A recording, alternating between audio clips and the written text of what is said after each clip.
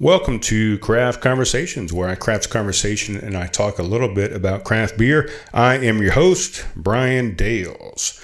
And on this week's Friday episode, we had Dale Lipan from the Fistful of Cash podcast out there on Instagram. You can follow him. Check him out. He's on iTunes, number one MMA sports betting podcast on iTunes, as a matter of fact, is what I found out. So we talked about podcasting, me maybe running for mayor. We talked about MMA fighting and so much more. Please have a listen and enjoy this episode. All right. Got to be running around trying to get things ready, man. I'm like sweating over here. Oh, you're good. No rush. All right. So I think everything's good, man. We got the logo going on. I appreciate that. That's a nice little plug. Thanks. Some headphones on. They should be on. Should be working. You don't have left, right specific? Or just... No, they are. The one with the red is the right side. Gotcha. Yeah. Doesn't really matter for this thing, but you should be able to hear something through there. Oh, yeah, we're good. All right. We're good. I'm going to move that just a little bit. Boom. Yeah. Move that thing wherever you want it.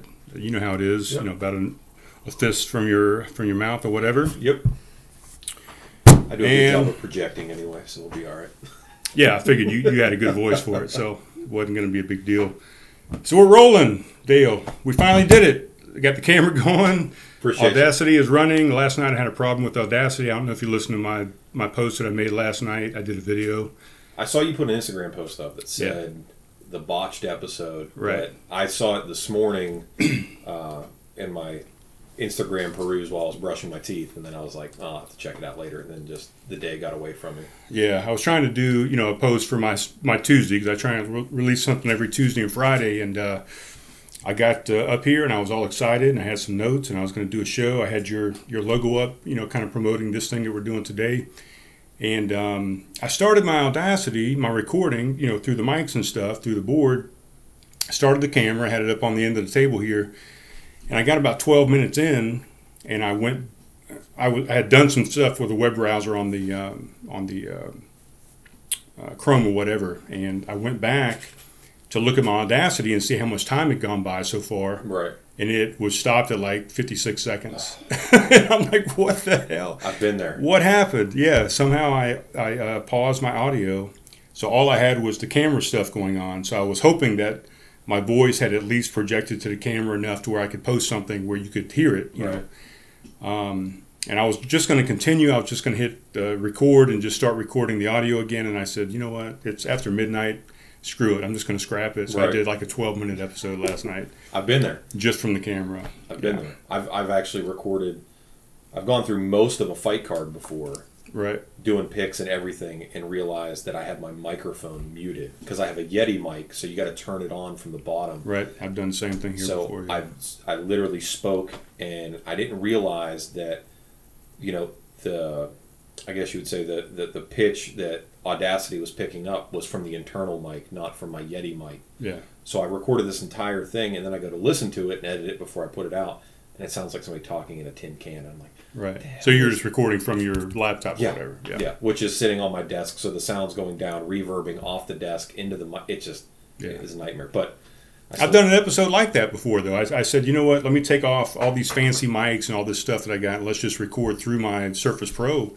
And it actually wasn't a bad deal. I didn't think it was... The first 3 episodes of our show ever are using the Voice Memo app on the iPhone while I was sitting in my work truck. Right. Like, just, I downloaded, I was using a different software at the time, and it allowed me to just record right to the software, and it would publish it. So I was just like... So like Stitcher or something? Or? Yeah, it was Anchor. Okay, Anchor. I've heard of that. So Anchor's got like it just basically has an app that you can just download, and then you set everything up, and then just hit record, and it will publish it for you and everything. And it's nice if you're not going to put any effort into the production value of it. But once I listened to like 3 of them, I was like, I can't do it like this anymore. Right. I got to do something better. So I upgraded.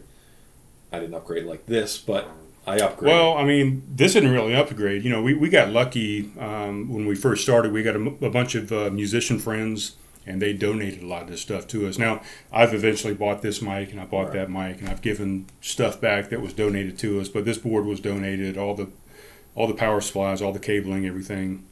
So we got lucky, man. We had some friends that really were into this thing and supported it and gave us stuff. Right. So it's fantastic. So I think it's worth noting how we got here for the uninitiated. Yeah, So I had that down in my notes. okay, so the Met at Wide Awake Brewing Company. the opening night. Yeah. Okay, so a guy I work with, I'm not even normally a go out and drink beer kind of dude, but the wife tells me at times like you got to socialize a little bit more, go out or whatever. And Mark, the guy I work with, was just so happened to hit me up that night, and he said, "Hey, I'm at this brewery. Why don't you stop by? It's right by your house." When it's right down the street from the house, I have less of an excuse to not come out. So I was like, all right, I'll come out. And you were there because I guess you had just did something with them and you were drinking and right. Yeah, I recorded an episode with them the weekend prior to their grand opening. Right. Yeah, to kind of help promote them. So by default, me getting there, and then somehow the conversation came up podcast, and then we overheard each other talking, and then it was like, we'll just set something in the future, maybe something like that. But then we've been beating around the bush with this thing for a while now. So right, yeah. I was actually sitting at the end of the bar. I had my headphone out. I was listening to a podcast, as a matter of fact, just sitting there drinking a couple beers, and I overheard you guys talking about podcasts for some reason, and it piqued my interest. I pulled the headphone out, and hey, what are you guys talking about? So you run a podcast, blah blah blah, and that's how things kind of come together. And then, even then, the guy that was sitting there next to me, I don't know his name, but he even knew my brother, my older brother. He knew a bunch of the F3 guys. I guess he was in the F3 workout group over there. So just kind of funny how it's such a small world over here in Somerville, Berkeley County, whatever. It is, because I come from a bigger area, but also like a small town as well. So like the greater Pittsburgh area, but then the town that I was that I grew up in, Butler, which is right outside of Pittsburgh, like 30 minutes or so. It's not unlike Somerville in the sense that you can't really go anywhere and run into somebody that, through like the 7 degrees of separation, Kevin Bacon style, you can't find somebody else in common that you know. Right. And down here, more than anything else, at least that I've found, like on a dude, on a guy-to-guy level, the F3, everybody and their friggin' brother does F3 or knows somebody that does F3 or has attended it at one point in time. It's pretty big in Somerville. I went with Mark a couple times. I can write that down, as a matter of fact. Yeah, I've got shoddy shoulders. That was a couple times, and then I was like, nah, we're good with this. I gotta find something else to do, because those guys, at least the ones that we went to, hats off to those guys. They're out there getting it in each and every time they're out there, and I applaud anybody that's doing their best to make the best out of themselves. But and early in the morning, by the way. Well, early, which is not my thing. Right, early as shit. Yeah, exactly. That's 4:30, 5:30 in the morning. Right. I got 3 kids. I'm not. But that's the F3 guys would say, well, that's an excuse, and we don't. Yeah. It's a place for everybody to go. I'm not trying to bash what they do, but no excuses are allowed there. So you better be ready to better yourself. And I can admire the accountability that they have for people there. But anyway, long story short, that's how you and I got plugged in. Yep. Sort of opposite ends of the spectrum as far as what we content wise, but we're totally different.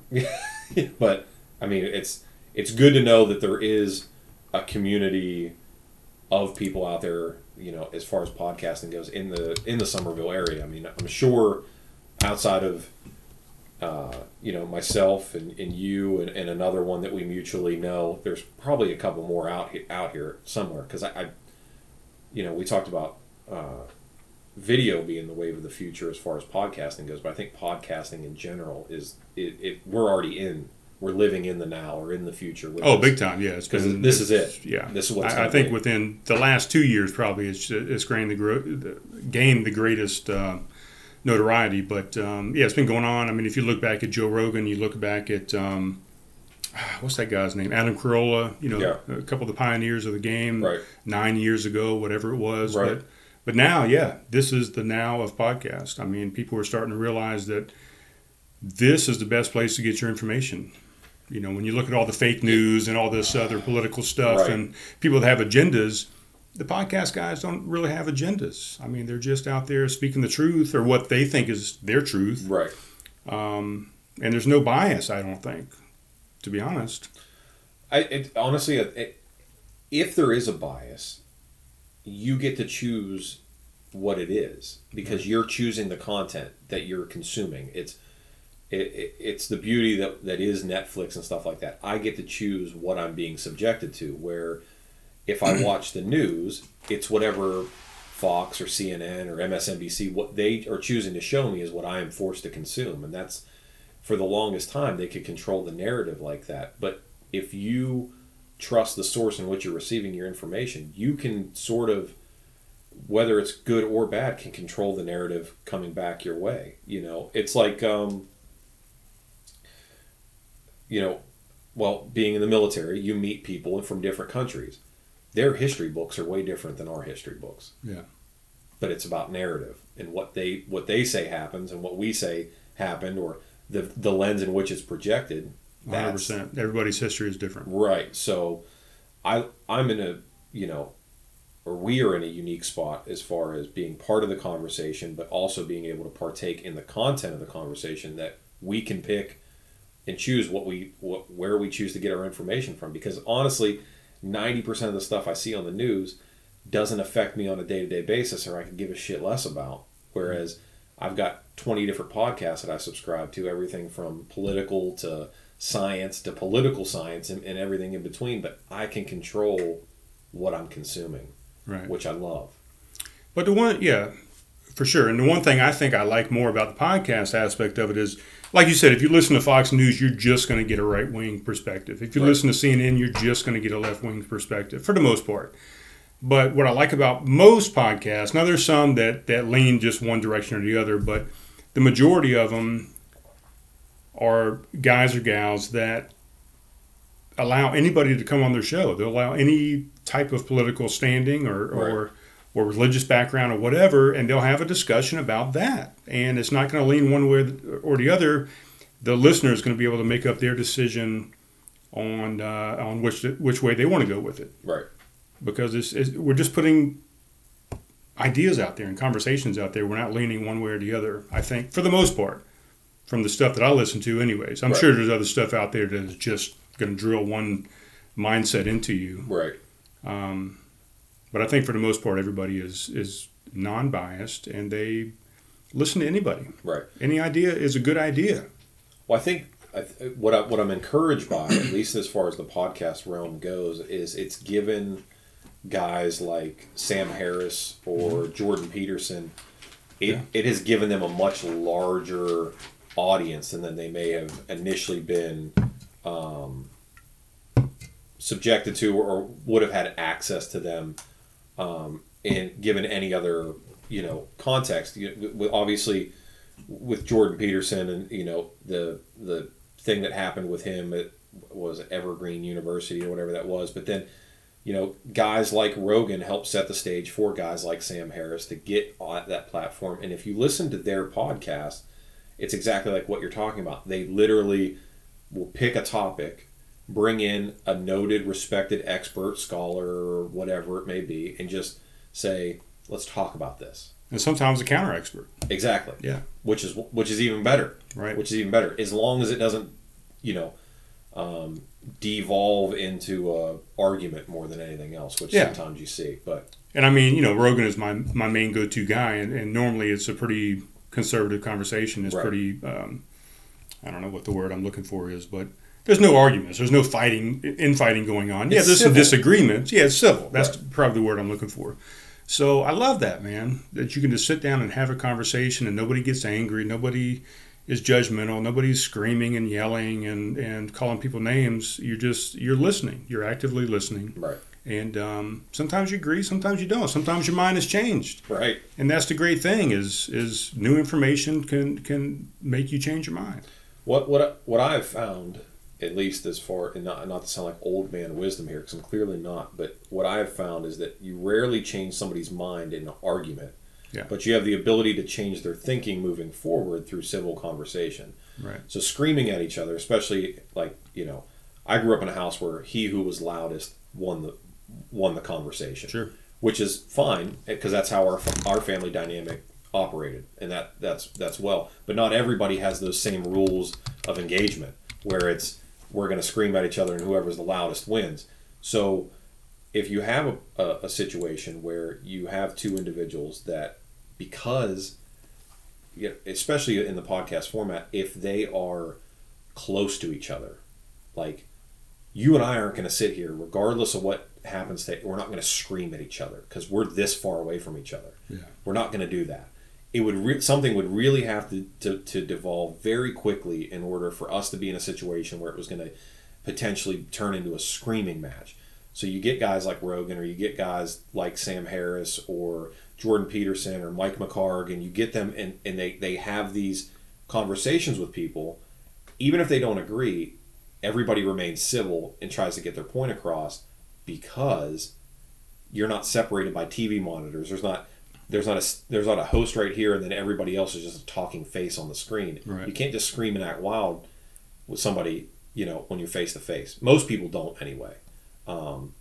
There's a lot less internet tough guys, or a lot less internet experts whenever you're sitting across. I couldn't sit here and fake knowing a lot about thermodynamics when we're sitting right across, because you're going to look at me and go, I can smell the bullshit on you. You don't know what you're talking about. Right. But if I'm over here and you're 10,000 miles away and we're talking through a median and I can have notes and everything else around me, I could fake it. But you can't do that. And that's what I love about podcasting as a whole, and where media is heading, is that it's forcing this honesty. Like, you have got to be more authentic and more honest, because in a conversation like this, and there may be people who see the video or listen to this episode and go, that guy's full of shit. What's he babbling about? But you're sitting here. I'm not entirely full of shit. So there's something to this. Yeah. There's something to this medium. And judging by the way it's growing, everybody, not everybody and their brother, but a lot of people have podcasts now, because it's a chance for people to get their voice out that may not have previously been there. Right. So I love it, man. And like it's been said a bunch of times, it's long form communication. So instead of having a talk show where you get to sit down for 6 minutes or 10 minutes or something and try and prove a point, you can do that over an hour or over an hour and a half or 2 hours, or, Rogan's doing 3-4 hour podcasts. But that long-term communication, long format is the best place to get ideas across, because you just can't do it in a short amount of time, whether that's CNN, Fox News. I keep bringing up those two, but those are the two big guys. Right, they're the heavy hitters. But even the late night talk shows, you can't get information across in 6, 7, 10 minutes, even 20 minutes. Right.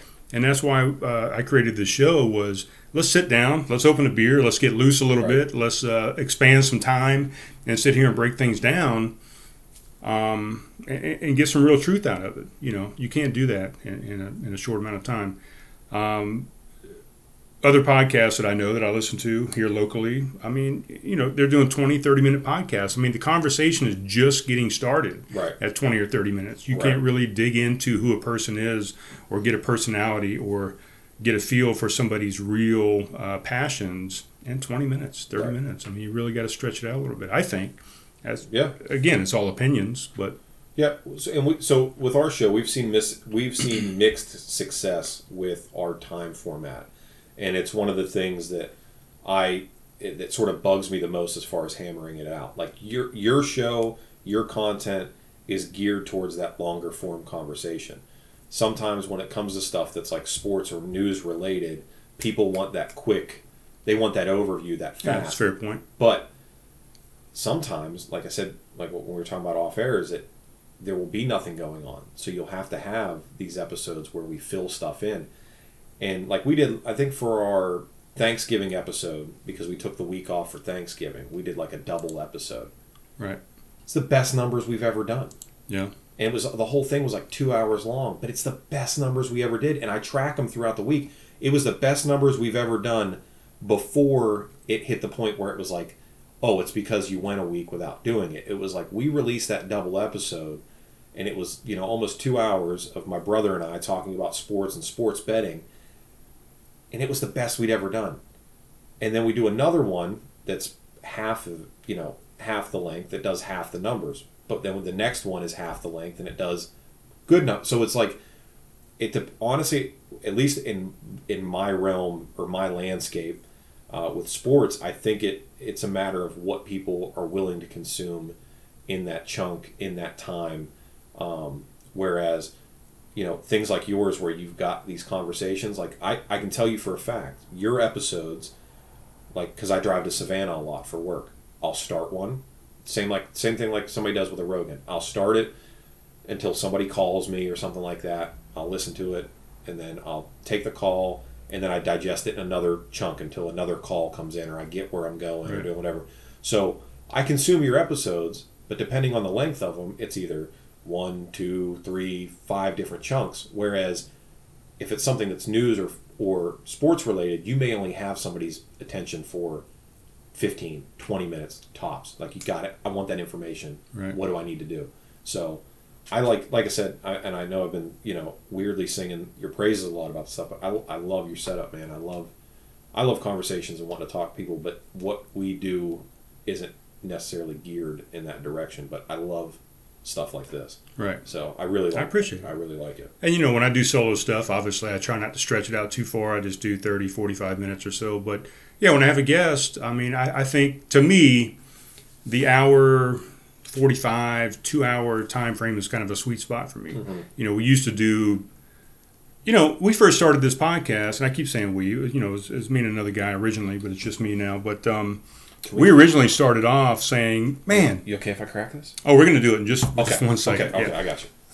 But, we started off saying, how are we going to even fill 30 minutes worth of time? Right. In the very first episode, we went like 2.5 hours. Right. You hit the record button, and next thing you know, like, holy shit, it's been 2.5 hours. Right. So it's easy to have if you're having a good conversation, it's easy to have a long conversation. Right. Let's put it that way. Yeah.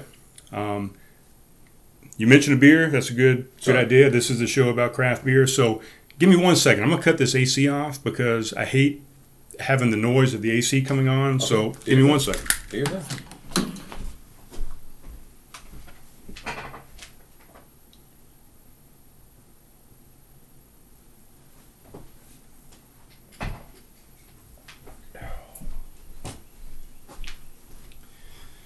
Yeah, even though I have the headphones on, I can still hear, that air blowing through the vents, and it pisses me off. So I'll go in and try and cut out some of that in the audio. But yeah, let's open a beer. That's a good call, Dale. All right. And your last name is Lipton, is that correct? Lipan. Okay, so it's not Lipton. I was thinking it was like the like the tea. No, not like the tea. The guy that does the Actors Guild. What's that guy's name? Oh, James Lipton. Yeah. I thought maybe it was something like that. Sure. But I'll probably look like him when I'm older. With the beard and the wrinkly face and all that stuff. So I missed the, there was no tea in there, I guess. No, you're good. Oh, let me pour yours first, buddy. You're going to pour my beer for me? Yeah, fuck yeah. That's what I do over here, man. I'm the host. Well, I understand that, but that's... All right. And I do this for a living. You make me feel real special right now, man. Thank you. I appreciate it. For you, buddy. Right, and we'll talk about this beer here in a second. So this is a Highwire lager. You mentioned that you wanted a lager, so yeah. I've had a Highwire rep on, as a matter of fact, at one point. Okay. He was a fantastic guest. He brought us his Highwire sign. As a matter of fact, it's back here behind the camera. You can't see it. It's been on the camera many times, but I got you. Highwire Brewing. This is a lager brewed with 100% Pilsner malt and slightly hopped with German Hallertau and U.S. Tettnan. God damn it. Tettnan hops. There you go. This brew is fermented with German lager yeast and aged in the tradition of the style. And Highwire Brewing Company, by the way, is out of Asheville, North Carolina, and known for producing approachable and balanced ales and lagers. So that's what Highwire Brewing does out of Asheville. Well, it's a cute play on words. Yeah. Balanced ales and then the balance on a high wire. I like it. Okay, fair enough. So I love these guys, man. They're doing really good stuff. They've grown a lot. Initially, kind of so-so beers, but I think in the past couple of years or so, they've stepped it up a little bit, and they're one of the highest producing breweries up there in Nashville right now. Right. So, well, I'm super late to the beer game. Admittedly, through most of my, post high school military, and then even most of my, after that adult life, I just strictly was a whiskey guy. Like that just was my thing. I just loved whiskey. 2 fingers of whiskey, maybe a splash of water. Sure. That was about it. And then a buddy of mine was like, dude, can you just drink beer instead of stop being so damn difficult every time we go somewhere and everything like that. So I started, very, very basic with just Yingling and things like that, and just, it wasn't until recently that I really just was even brave enough to step out of that comfort zone of just the mainstays that you can get at the store, and then move into an area like this where there's friggin' breweries everywhere, man. Everybody's like, you got to try this, you got to try that, and it's, man, there was just a mind blowing. I have no idea how much shit's out there, man. Yeah, it's crazy. It's overwhelming at this point. Yeah. So, in your opinion, with that, do you think that the market gets muddled down with bad beer because there's so many people trying to get into it, or are you thinking it's making everybody raise their game up? I think it's done. Yeah, just like you said, the latter part of that. I mean, I think. People say, are we going to reach a bubble, kind of like a housing bubble or market or whatever, where things just going to explode and it's no good anymore. But I think everybody is producing better and better beer. I think each brewery that opens up, I've seen an increased product. Right. From what days of old, even 5 years ago, 10 years ago, whatever. People are stepping it up and doing it right. Straight out of the box, as an example, Wide Awake Brewing Company, those guys are on the table over here. Right out the box, they came out with some pretty decent beers. I mean, was it fantastic? Right. Was it top of the line? No, it wasn't. But I've seen other breweries, 2, 3 years, 5 years ago that came out the box and you were like, this is crap. I mean, it's bullshit. These guys should not even be open. And they've stood the test of time. Most of them are still around and they're doing great things now. But these guys came out the box doing great stuff from the get-go. So right. I think people were stepping it up and they're learning the game, and there's more materials out there, more education out there as how to get started right. and to do it the right way to begin with. Right. And I think everybody is flourishing. I think it's not a game where most businesses are out there in competition with each other, like a Lowe's and a Home Depot or a Walmart and a Target or a Kmart or whatever. You're in competition. You're trying to put the other guy out of business. You're trying to get all of their business, whereas breweries are collaborators. Right. They want to work together, and they want you to go to this guy's brewery, and they want you to come to their brewery, and then they want you to go to the next guy's brewery, and they want it to be like a round robin right. where you're doing things throughout the day and you're enjoying everybody's beer. Yeah. And then those guys are collaborating, and they're making collaborative beers together and enjoying the whole process as a family versus a competition. So right. I love it. I don't think it's ever going to get saturated or oversaturated. Right. We talk about Asheville. Asheville has the most breweries per capita in the United States, I think, right now still. Right. Charleston, I think now we're up to 31 breweries within the Low Country. It's a lot. Yeah. It's a lot. I do a lot. I mean, just do a lot of business in the city and just driving around, and there's a lot. Yeah. There's a lot. Let's cheers. I mean, speaking of that, let's cheers to podcast. Yeah, man, for sure. In collaboration on that. Oh, thank you, sir. That's good after a day of work. I appreciate that. Yeah, it's a nice light lager. Easy drinking, refreshing. So, yeah, I like that a lot. I forgot what I was going to say because I just wanted to say I like that.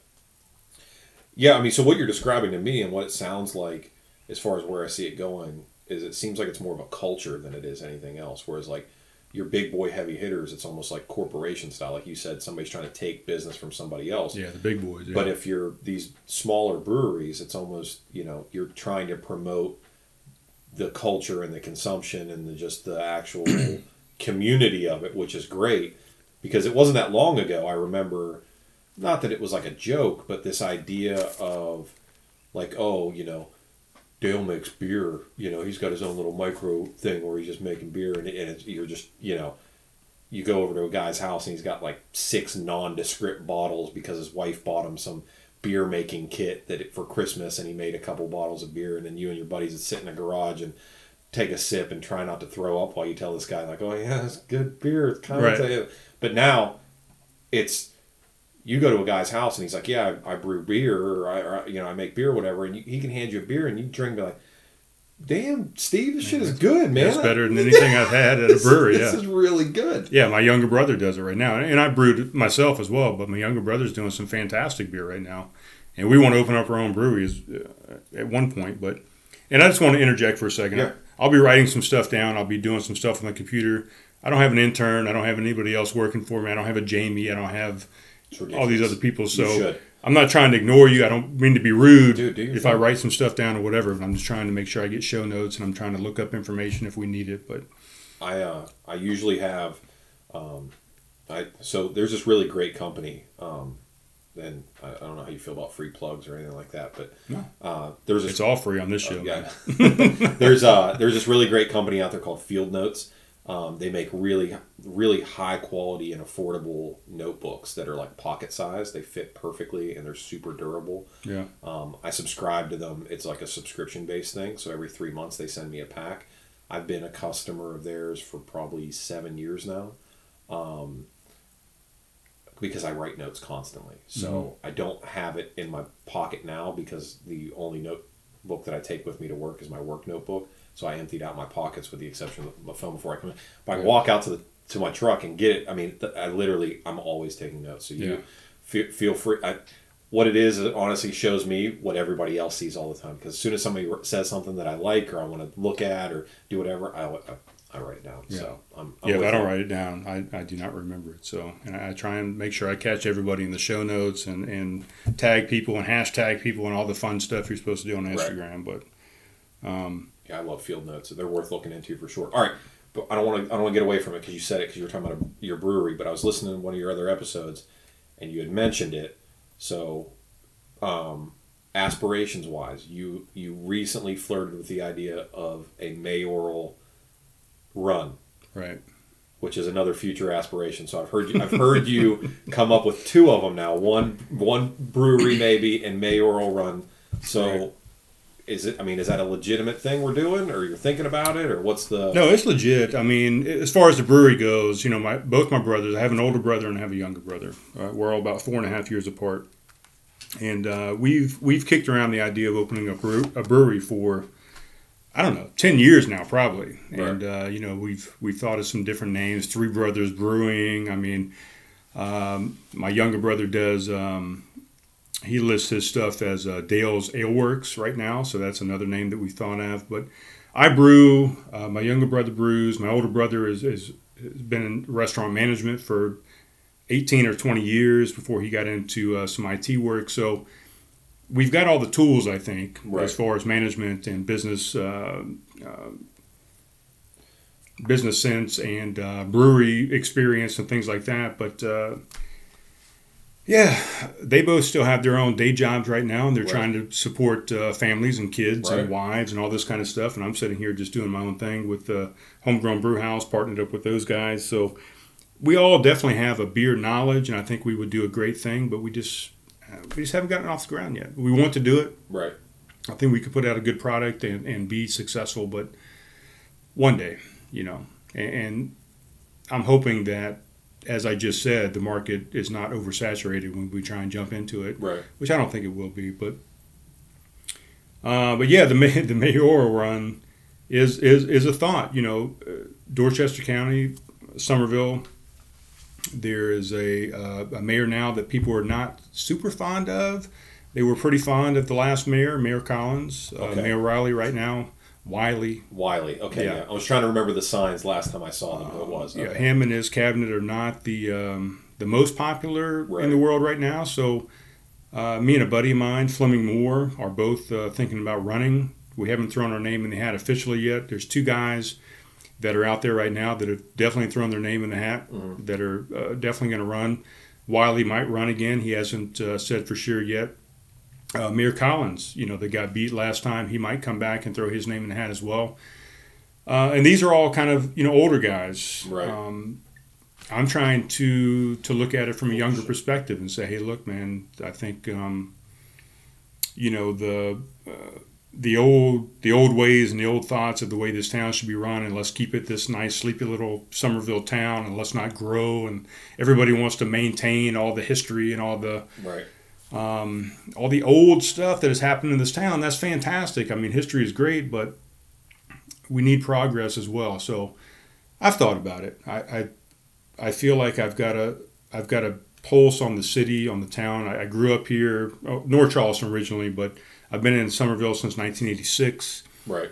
And I don't know. I just feel like I know how to lead people, for one. I mean, Right. 21 years in the military, I've done that. And I feel like I'm a positive influence. I feel like I have some sense about me. I'm smart. And I just think I could make some good changes. And I think my biggest thing is I would listen to people and integrate their ideas, Right. and not be so combative against ideas, Right. I guess is what I'm saying. You know, a lot of people are just hell-bent on their ideas, and it's only my way or the highway type thing, Right. without listening to the constituents that got you in the office in the first place. Right. And I think, you know, government should be for the people, by the people type thing. I would agree. 100%. You know. So it's a thought. I've got some time to kind of to mull it around and still figure it out before I throw my name in the hat, but it's a thought. Yeah. So just because I'm new to the Somerville area, I just moved here 3 years ago. Right. And that was one of my things in my notes. Yeah. I wanted, because I didn't know if you were from Somerville originally or not, No. but I wanted to kind of get a background on how you ended up in Somerville. But Yeah. So we'll get there real quick, but I just Okay. So just basically how things are normally done as far as like smaller cities or boroughs or whatever, at least up in PA where I'm from, not all mayors get paid, or it's like a part-time position or something like that. same thing. It's the same thing down here? Yeah. Okay, because Somerville's a big town, whether they want to portray it as a sleepy little southern town still or not, it's not, and it's growing whether they're ready for it or not. Yeah. It's going to get bigger. So a lot of times you see where these towns turn into cities, and then that's the thing is a lot of these people around this town don't want it to become that. They're like, oh, we want it to be just small Somerville. We don't want to be Charleston. We don't want to be Right. Mount Pleasant. We don't want to be West Astor. Well, why not? What's wrong with those towns? I mean, what's wrong with growth? Why do you want Right. to stagnate your growth? right, I don't see it. I don't see why. right, You know, they probably don't want the extra people in town. They don't want the extra traffic, the extra headache. But if you accommodate that, and you Right. prepare for that, and you build around that, right, then you're still the same town that flourishes and does whatever it's done before. You just you have more people in it. Right. I mean, it should be the same feel, And but it you can- have to build the infrastructure around that Right. growth. And I think that's what has happened. And I think that's what people are pissed off about is, look, we're growing too fast for the infrastructure. yeah, for sure, 100%. And you can't get around town within 15 minutes. You can't go from one side to the other in 15 minutes anymore. I mean, it takes you a half an hour to get Yeah. across town. So Somerville's the most beautiful parking lot I've ever visited. right. So we got to figure out a way to fix that. That's the problem. It's not the people that are coming into this town. It's Right. that we don't have the facilities to accommodate those people. Well, as counterproductive as it may seem, I think growth is the way to thin it out a little bit. Yeah. Is if things continue to grow, then it spreads it out more. You know, if we move further up 26 or whatever and things grow in these other neighborhoods, it reduces the concentration of people in those certain areas. Like North Main and South Main on a Saturday is insufferable. You can't go. But if you live in anywhere from like the Cane Bay area to Knightsville and you want to go to Target, where the hell else are you going to go? Mm-hmm. You have to go there. Yeah. So you have to go into the Lion's Den, if you will, in order to go to Target. There's no other option unless you want to drive way down on Rivers or something like that. Sure. Where are you going to go? So the only way to thin that concentration of people out, as counterproductive as it might seem, is to grow more, to sort of give people another option, another area to go, which is why I'm super pumped up as far as, because I live out in Cane Bay, is to see that whole Nexton Parkway area and that whole Nexton area. Dude, the faster that shit grows, the better, man. Just get get a Harris Teeter back there, get a Lowe's, get a Target. You will never see me over on this side of town unless I'm coming to get something to eat or, you know, go to Homegrown or get a drink, you know, whatever. It will diminish that cluster that is North and South Main on a freaking Saturday, man. Right. Yeah, So, and people balk about that, about the Mercedes coming in, the Volvo's coming in, and the next one coming in, and all the people from Ohio that are coming down and whatever. Right. Why would you not want your town to grow? Why would you not want people to come and spend their money in your town? I mean, that just doesn't make any sense. Well, first of all, the people that are complaining about people from Ohio being down here, you've never been to Ohio, because if you go to Ohio, you would realize why people want to leave, because Ohio sucks. Yeah. I mean, listen, we should almost be embracing people from Ohio as if they're like refugees. Dude, Ohio. Yeah. You're talking. I've joked, about building a wall around Somerville to keep all the Ohio people out, but no, we want people to come in. We want people's money. I mean, come in. Yeah. And ideas. I mean, people come in from other parts of the country that have great progressive ideas.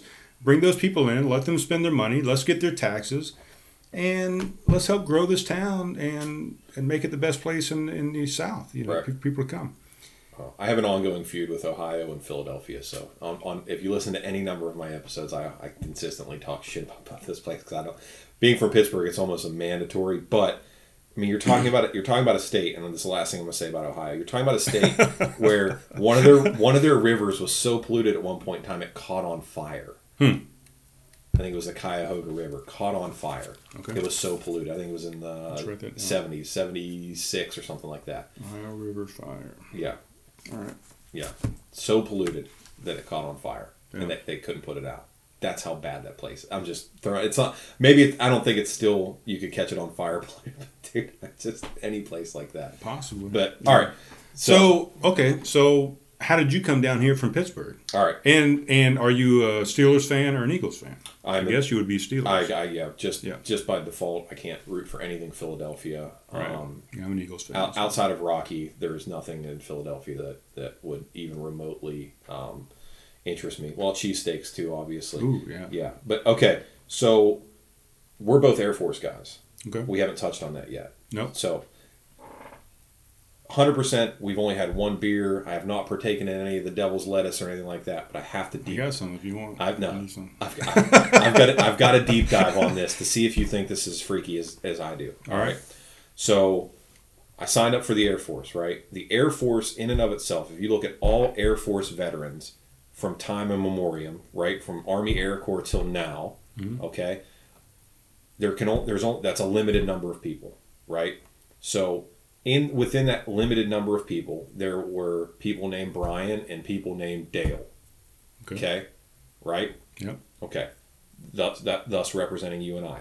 All right? I sign up, go to Okinawa. In Okinawa, I meet one of my best friends on the entire planet. To this day, talk to him for an hour today on the phone. It's my dude, right? His name is Brian. Okay. Right. So listen. So a Brian and a Dale meet in the Air Force and become great friends. Right. Best of friends. Fast forward to 2018, or maybe it was 2019, whenever it was that you and I met. It's 19. Okay. Yeah. February. I meet you, a fellow Air Force veteran, and your name is the conjunction of our two names within that small spectrum of people. So, right. There's an S on Dale's, but yeah, that's what I'm saying. It's one letter different. Yeah, and it's not even like it'd be listed. It'd be different if your first name or your last name was Sales, but no, it's Dale's. Like my first name is Dale. His first name is Brian. We were both in the Air Force. You were in the Air Force. Your name is the collaboration of both of our names together with an S on the end of it, and you and I met. The numbers for that to have actually happened have to be infinitesimal. Right. It can't be any smaller. It would be like if I won the lottery, then my oldest won the lottery, and then my youngest won the lottery. Like that, I can't even imagine. Yeah. There's not even a way to equate the math to that. I didn't know that, but that's a good point. I'm just saying, anyway, I know that sounds like a super weird, that guy, doesn't have a lot of brain cells thing, but that blows my mind. No, I mean, that's somebody that has a lot of brain cells, somebody that can think, and put those thoughts together. But it just blew my mind that like literally your name, and even then, it's not like we met or you were part of something like like my banker or something like that. Like we share a commonality within something. Within podcasting, yeah. Well, not even but within the Air Force. Okay. So like we're both Air Force veterans. Mm-hmm. Like, and then that's where. But anyway, all right. I'm deep diving into this too much. No, that was great. Okay, so what did you do in the Air Force? I was POL. So I basically made sure that planes are calibrated and stuff. No, well, planes got gas and okay, yeah, different. So, what'd you do? Physical and occupational therapy. Oh, nice. Yeah, hospital job. I have to have you look at nice and cushy. Look at my shoulders. Air conditioning. Jeez, yeah.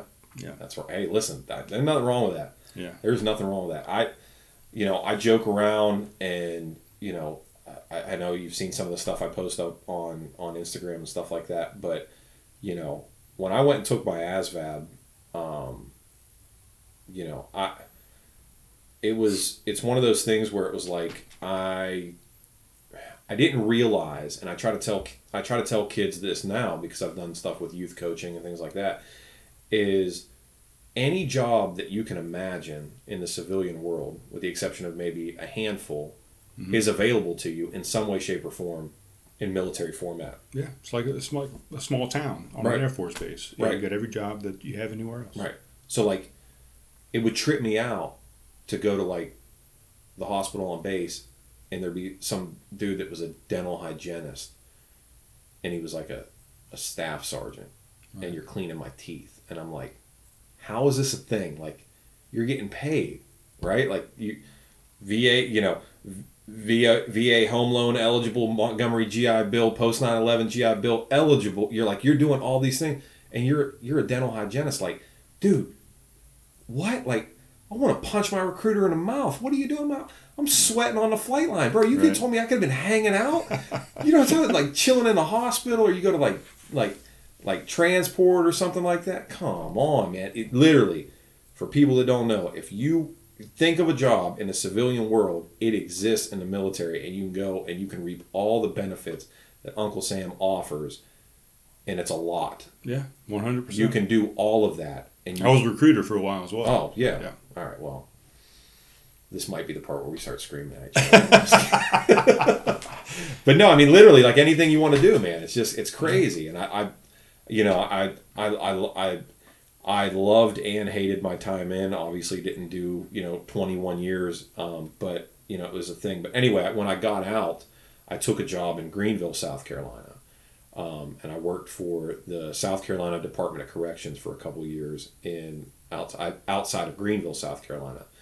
But we're originally from Pittsburgh, but when we decided that we want to start a family, we wanted to do it close to home. We were down here. We didn't have a support system or anything like that. So if we wanted to have kids, we wanted to be near the grandparents and everything like that. So we moved back up to Butler, which is right outside Pittsburgh, like I said. And then I worked for the Department of Corrections up there for a long time. And we basically decided that we wanted to go to the place. We wanted to live in the place where we go on vacation, is essentially what it is. So there's no point in sitting up there and suffering in winters that are sitting at minus 10, minus 15 degrees whenever there's places that exist like this. And with the growth that the Summerville area has seen and that the Charleston area has seen, we were like, we shouldn't have any problem getting jobs and moving down here and making it work. So I went with a job that I knew I could get, and I worked for the Federal Bureau of Prisons out in Salters for a while. Because I knew I could get it. I mean, I didn't even hit send on the application on USA Jobs, and they were calling me like, you ready? And I'm sure, I guess. Yeah. But we used that to get down here, and that was the vehicle that got us down here. But obviously didn't want to live in Bono or St. Stephen's or Salters or Williamsburg, because there's nothing out there. They don't, it's not of any fault of their own, but there's not a good education system out there that I wanted to put my kids or anything like that. So Somerville was the closest high-quality town, area, whatever, that wasn't Florence between here and there that we could go to. Right. So that's how I got here. How did that get on your radar, versus something in Georgia or Florida or North Carolina? Because we vacationed in Charleston. Okay. So we come down here and we go to Foley. And Foley to there was further, and obviously with the housing market down there, I can't afford a beach house or anything like that. Right. But Somerville was a cool spot where your dollar could take you a little bit further than it could, the closer you got to the city. And we're not big inner city people either. So I wasn't like trying to do that whole apartment life with kids and all that kind of stuff. So, right. So I guess it helps. The Charleston area has been retirement magazine, travel magazine. Right. I mean, the top places Right. to go forever, right? Right. So, yeah, I guess a lot of people have that on the radar because of that. But well, we initially looked at Beaufort, and I can't remember the website, but there's like somebody made this really great website that like will list and it basically rates towns. Everything from crime rate to education, like puts them on a grade scale. And Beaufort was like really great, and we had visited before in the past, but it was the crime rate was higher than what we were willing to accept, and we were coming from a high crime area, so we were like, no, we're not going to do. If there's one thing that we're going to be sure that we avoid, is an area with a crime rate that is, at least according to this website, statistically like where we're at. So Somerville was a good median. So we came down here for a little over a week and stayed in Folly, and then we would spend the day or mornings at the beach, and then we'd drive up and sort of hang out and drive around and sort of look around. And then when we moved down here, we actually moved into Pine Forest, and I lived there for a while before we built our house out where we're at now. So where's Pine Forest? The country club right across. Oh yeah, Pine Forest. Yeah, never mind. I was trying not to say the country club because it makes me sound like a douchebag, but right. No, but it's not, man. That's that's good real estate. Yeah, no, it is, and we probably should have stayed in there, but yeah, that's how we got down here. So right, that's where we're at now. So, but you said you've been here since '86. Yeah, we moved to Somerville, my family and I, in '86. Yeah. And then I was here till '92, and then I joined the military and went away for about 21 years, and just recently came back in 2014. So, but yeah, the rest of my family's been here for a long, long time. Yeah. Well, if you're going to run for mayor, those are the kind of roots you need in an area, because people. I think so. People get. Yeah, people like that. They get tied up on that. Like, he's been here. He's not an outsider. He's one of us. Yeah. Yeah. So that's good. Right. Yeah, that's an interest, right? Because you're here. You've been here. Well, I think the other thing that would work with something like that too is, and I mean this in the nicest way possible, you don't need it. Like, you don't, like, some people need power, some people need validation, some people need that I'm contributing style thing. But if you have just a general disposition of helping and at ease and wanting to make things better, not only for the people that are here, but because you're here, that goes a long way. And, you being as entrenched as it appears that you are in this community, I think that goes a long way for something like that. And people like you and people in that position are what's needed in towns like this in those leadership positions. So right. Yeah, I appreciate that. I mean, I gave up the military. I gave up a government contracting job to do what I like and do what I enjoy and do what I love, which is beer centric. I mean, I'm a bartender. I do a podcast about beer. I do a podcast, and I do it without any compensation whatsoever. I don't have any advertising. I don't have any money. So, yeah, I think to do a mayoral run would be just for the fun of doing it, just because I enjoy it, not because I have an agenda, not because I need constituents, not because I need donators and money in my pocket, and not because I need contacts. It would just be for the fun of doing it and to do it greatly, to do a good job at it, Yeah, well, I mean, the fun is it when you say do it for fun, and the fun, it comes in the fact that you can do it without reservations on whether or not you're helping people. So you can approach it under the guise of, I'm here to help. Right. So if you don't have any ulterior motive behind it, I think that's... And I mean, it's my town, so I'm helping myself by helping everybody else. Exactly, that's what I'm saying. Yeah. Which was one of the things, we're, not to make it a political conversation, and I don't want to, is one of the things that I liked about, the most recent presidential run that we saw was a little bit of, like, money initially on the table wasn't the big factor. It wasn't like I'm doing this because of money or potential money or things like that. That was already eliminated off the jump. So that when you don't have the money vested interest in it, but rather the embetterment vested interest, that's what it's about. Especially in a smaller town, the more you want to see your small town succeed, your small town be better. I think that's great, man. I mean, especially if you have the means and the gumption and the want to do it. Yeah. As far as I'm concerned, like, you hear guys like Rogan say, like, you'd have to be like the biggest narcissist or like the biggest asshole in the world to want to be the president, to have everybody staring at you all the time and ripping your life and every word apart. A mayor is a position, and I think even like a representative or even a governor on maybe a lesser scale is one of the few positions in a government standpoint where you actually can make a tangible difference. I think so too. You're not controlled by any special interests or anything like that. I mean, you're just a project manager of a town. I mean, you're just helping to direct some projects and allocate some money here and there and make some improvements and plant some trees, whatever. Right. Repair some roads. I mean, it's not. You're not looking for those big oil and pharmaceutical companies and whatever to line your pockets and influence you. You're doing what's best for the town. Right. I think. And there's some that will still, figure out a way to make that stupid. But of course. All right, so let's get back to beer because I'm. Oh, you need another beer. Yeah, I need another one. So, but I wanted to ask this of you then, and we didn't. I didn't. So, with the growth of beer, the beer industry, the craft beer industry, everything that's going on, as far as like, I'm a look forward kind of guy. The industry itself growing is great, but what's the, in your opinion? Sorry, I could have you're fine. You're good. What's the what's next? Like what's the new wave? What are we going to see next in the beer world? So craft beer's taking off, so that's like sort of where we're at. But what's going to come after this? That's a good question. I don't know. I really don't know. Yeah. So the way I look, I would see maybe more of a meshing of the liquor community and the beer community coming together and doing more stuff together. Okay. We're already doing barrel-aged, beers. We're already doing liquors. Are already infusing their whiskeys and stuff in stout barrels and IPA barrels and things like that. Yeah, you do see a lot of that now. So I think there's going to be just a collaboration of those two guys. I don't see where wine's going to be coming into play very much. They don't really play well together with the two. But I think liquor and beer are going to kind of join forces a little bit more. Right. That's what I would see. I don't know.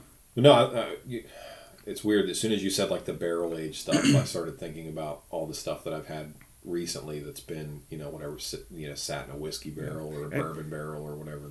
And I'll tell you what, I've even seen a resurgence of the past. I think, we hit this growth where, it used to be you had a lager, you had an IPA, you had a brown, you had maybe a stout, you had maybe a porter, and that was it. You had like 4 or 5 different styles, and now the styles are like tenfold. I mean, you've got just a sour, you've got a porter, you've got a red, you've got a barrel aged, you've got this and that, and it seems like lately things have kind of gone back to just traditional styles. Right. I think we're kind of reverting, and everybody's over all this fancy New England style IPAs, milkshake IPAs, all the different sours that you can get, lactose beers. I just saw something with that the other day. What is that? What is lactose beer? Lactose, it's a sugar, that comes from milk. Okay. It's a lactose. It's a sugar. So they're adding that to beers. It kind of thickens it up a little bit. It gives it a little bit more of a mouthfeel. It adds more sugar, so you can get more alcohol out of the yeast. When you're fermenting. Is it like syrupy or what? How does it? No, not really syrupy, but it gives it a little more sweetness and just it kind of thickens the beer up a little bit. Okay. So that's why they call it milkshake IPAs quite often. But I feel like we're kind of getting away from all this fancy, extravagant, way out there type beers, and we're kind of going back to the traditional lagers, and we're going back to the traditional West Coast style IPAs and bitterness and things.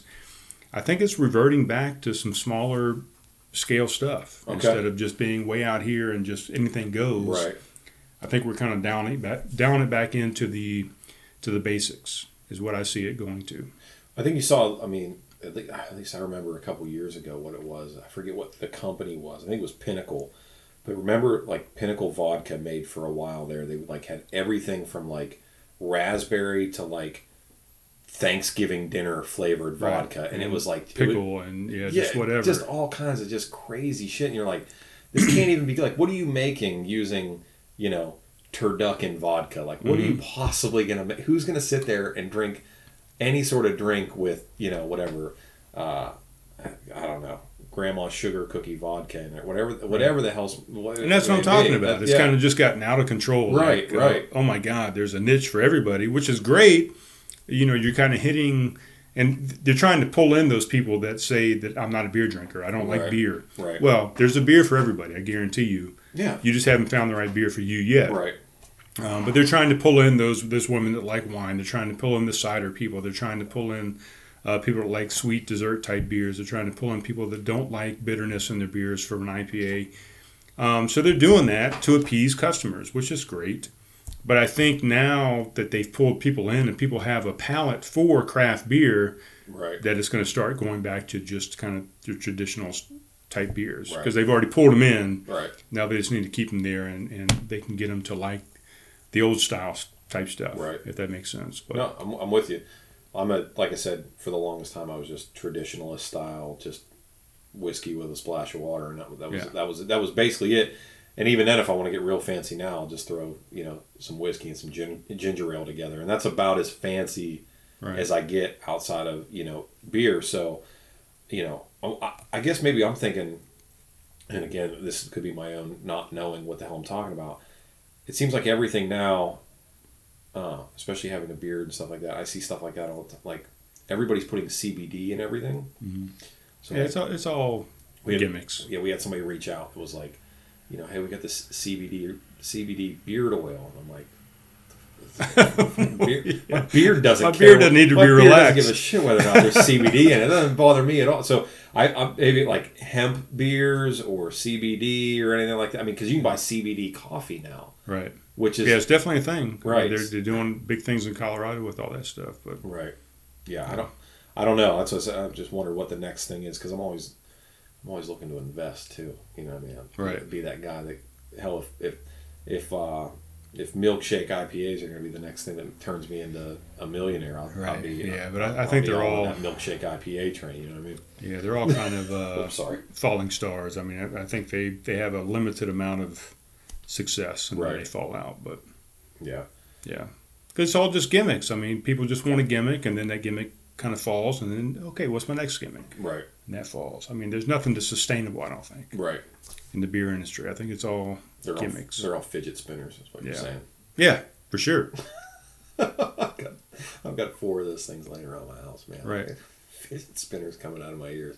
Which, funny, what's going to happen is 30 years from now, those fidget spinners are going to be worth $200 a piece or $300 a piece. For sure. And it's just going to be some stupid thing. Like, it had me thinking whenever I was talking about how it used to be like a, sort of tease a guy that used to make his own beer. I remember that being a thing, and then that was right around the same time that Bitcoin was like, people were, it's just digital currency. What the hell? This shit, nobody's ever going to touch that. I think that's still going to be a thing, though, for sure. I think it will be too. And I remember watching a special. The guy that did Super Size Me, Morgan Spurlock, did some sort of. He had some other show after the Super Size Me thing where he went around. I think he had like 3 Bitcoin or something like that, and he was going around New York and various areas trying to buy a slice of pizza or a cup of coffee or whatever using Bitcoin. But this was 10 years ago or whatever. And everyone's like, I don't know what the hell you're talking about. Yeah. But, if I could find the episode, go back and look at it, at the height of Bitcoin last summer, if you were to take that same thing and translate it to what it was, well, the amount he had then to what it was last summer, he was probably trying to buy pizza at like $30,000 a slice is essentially what it was boiling out to, because it was just unbelievable, the way that we saw that explosion. So, I don't know, man. I don't know what's coming next. I would like to get ahead of whatever it is. Yeah. And then, especially as far as beer goes, I mean, if you're looking to start a brewery, I mean, what, how I guess, so here's a question for you then, was how, if you're going to be a brewery, or if you're doing that and you're pursuing that further, what do you do that makes you stand out in a crowded room? So if there's 31 breweries here in Charleston and you start Dale's Ales or whatever the case may be, do you try to stand out, or do you try to do one thing, do it really well, or what's those looking to get started in this craft beer space? What should they be looking for as far as what's a measure of success? Right.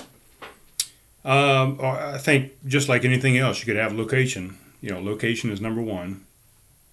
And you've got to have a niche. I mean, you've got to have something that you specialize in that nobody else is doing. Mm-hmm. So whatever that may be, I don't know what that is at the moment, but you've got to have something that you're doing that nobody else is doing out there.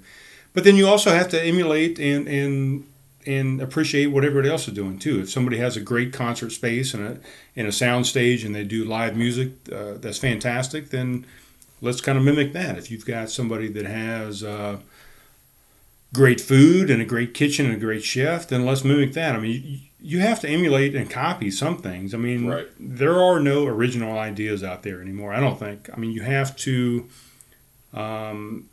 pick and choose what you want to do, but I think location is number one. That's first and foremost. Right. And I'm not going to pull any punches. Let's talk about Wide Awake Brewing Company. I mean, their location is horrible. It's not my favorite. Their space is small. Abysmal. It's small. Yeah. But they've got a good product, so I think that's going to help them stay relevant, but they're going to outgrow that space and have to move, I think, very quickly. Yes. If they continue to do what they're doing and continue to improve their product and their beer, they're going to outgrow that space. They're going to have to go somewhere else. So I think location is number one. You got to have a great space that you can grow into, that you're not going to have to move and pick up and go somewhere else. Right. People want to know where you are and they want to go there. They don't want to pick up and move and go somewhere else now. So, which multiple people have done that in the Low Country. Tradesman has moved. Holy City is moving as we speak. Who else? A couple other people that I know of, but I can't think of them. Fat Pig started somewhere and they moved to somewhere else. But I think location is number one. I don't know if that answers your question at all, but location for sure. Yeah. Well, I mean, you have to. But obviously, you got to have a good product. Right. Well, I mean, so you have to do a product, and you have to do something that stands out. And you got to create, I think, some sort of. You have to create a product that I think resonates with people, whether it be. And you got to have great people. Right. That's a big thing too. Yeah. Yeah. And I you know what though? And here's where I think a lot of restaurants, breweries, or even businesses as a whole get it wrong, is that the people that represent your product are just as powerful as your product itself. I've gone to restaurants and had shitty meals. Mm-hmm. But the staff, the space, everything was awesome. Mm-hmm. And it severely diminishes the sting of having a crap meal. Yeah, it can make up for it. It can make up for it. I can go down to Belize and have a real shitty meal, but you know what? It was in a fantastic spot, and it made it that much better. And it makes it better. I'm on the Caribbean Ocean, and the waves are lapping up, and the white sand, and all this stuff. But right. And on the flip side of that, I've gone to restaurants and I've gone places, and I've consumed a product or been in a business where I love a meal that would make you think somebody was watching a porn beside me is the noises I'm making while I'm eating. Right. But I saw my waiter once. Yeah. And I sat there for half the time thirsty. And it's like, dude, I can't focus on how awesome this product is or how awesome this meal is because the service or the people are so bad. So that's more important sometimes, right? Right. So I think, like I said, I think the two are married together in a way that a lot of people don't give it credit to. So I think if you have a decent enough space that invites people to be part of the community while they're there, you get there and you feel like you're at home. You feel like it harkens back to something within you that reminds you of something or where you want to be, and then the product takes them there. Man, I think that's a huge. Yeah. I mean, the two together, you can't stop, right? Right. I mean, but yeah, you got to have. I think the people is even more important. Right. I'll tell you a place here, and maybe your opinion of them is different than mine, but one place that I've been here that consistently does it awesome. And I love it. I love the people there, and I don't tell them. I've never told them, and maybe I should next time I eat there. But Low Country Fish Camp. Never been there. If you go out towards Knightsville, it's like right before. It's right before what's that neighborhood out there? No, I know exactly what you're talking about. Yeah, a good friend of mine used to work here at Wine and Tapas in town. He's now the manager out there, Chris. So I've been meaning to get out there and see him, but their food fantastic. Their service, fantastic. Their space, while small, dude, you go in and it's like the oyster roast style tables and stuff like that. You go in and you're like, oh, I feel like I'm at a little fish camp. Right. And then the people there are friendly. The food's fantastic. Always fresh. I mean, it's a good damn meal, man. You go there and you eat and you leave there and you're like, shit, I could have spent a lot more time and a lot more money here. But you just can't wait to go back the next time you're there. And I think if you can do that, regardless of the size of the space or the product or whatever, if you can create that feeling to when somebody leaves and goes, can't wait to come back. Right. Can't wait to drink that again. Can't wait to be here again or do that again. I think that's where it's at. That is where it's at for sure. So, I mean, I like this idea of the craft beer community, and I keep calling it a community for a reason because I feel like it's like that. My dad drinks Miller. If I were to give him one of those, he'd be like, "The hell is this? Get this out of my hands and give me Miller or give me Busch or give me whatever." Yeah.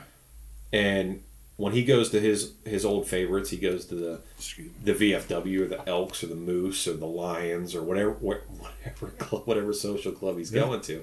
He's surrounded by dudes that are sitting there drinking Busch or Miller or Bud or whatever, and that's what they're old doing. School. Right, but that's what they don't realize is that same thing of community, that same gift of social interaction and togetherness is being replicated, but in a manner that they don't understand when you go to one of these brew houses or breweries or something like that. Right.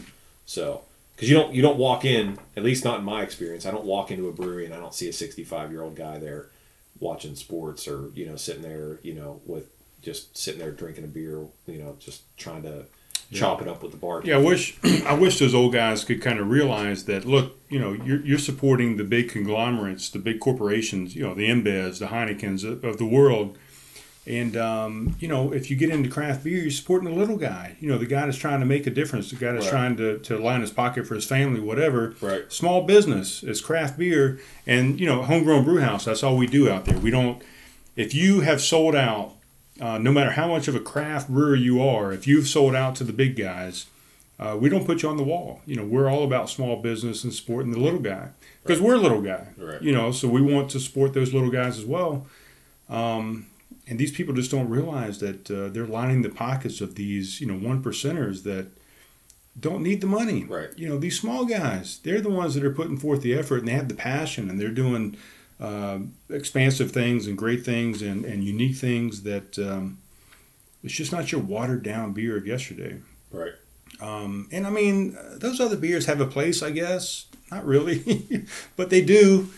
But America is built on the little guy, and I think that's where the craft beer industry is. The little guy is the one that's making the great products and putting a lot of effort into it, and really working hard.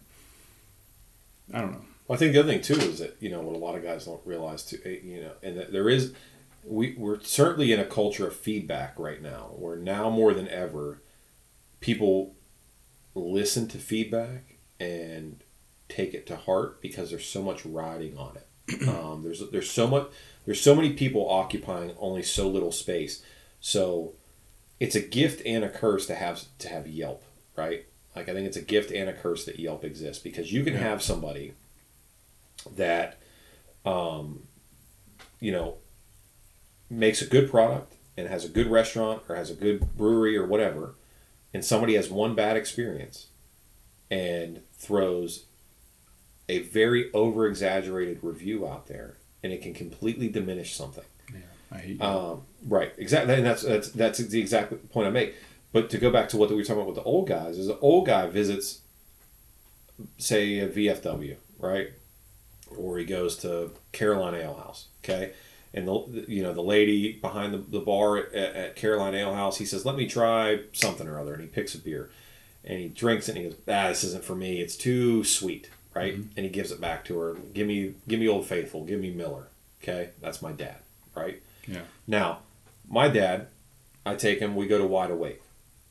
The guy that serves him the beer that he asked for is more than likely going to be the guy that's brewing the beer or has the ear of the guy that's brewing the beer. So my dad drinks this and goes, it's pretty good, man, but it's kind of sour, kind of this, kind of that. And that guy can go either, you know what, you're like the third person that said that to me. You're like the fifth person that said that to me. Or, oh, you didn't like that? Well, maybe you should try this. This is a little bit, we do this just a little bit different with this.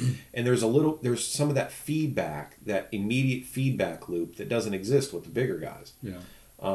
And I think that's a gap, or that's a bridge that people could cross that they just haven't yet. And it makes me think now, going back to what I asked you earlier about what could be next.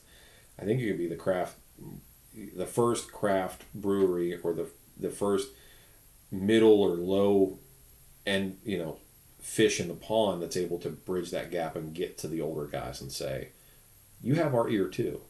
If enough people got on there and went to Frothy Beard or High Wire or whatever and went like, hey man, this ain't it, they'd discontinue, or they'd change, or they'd re-release, or they'd do whatever. Right.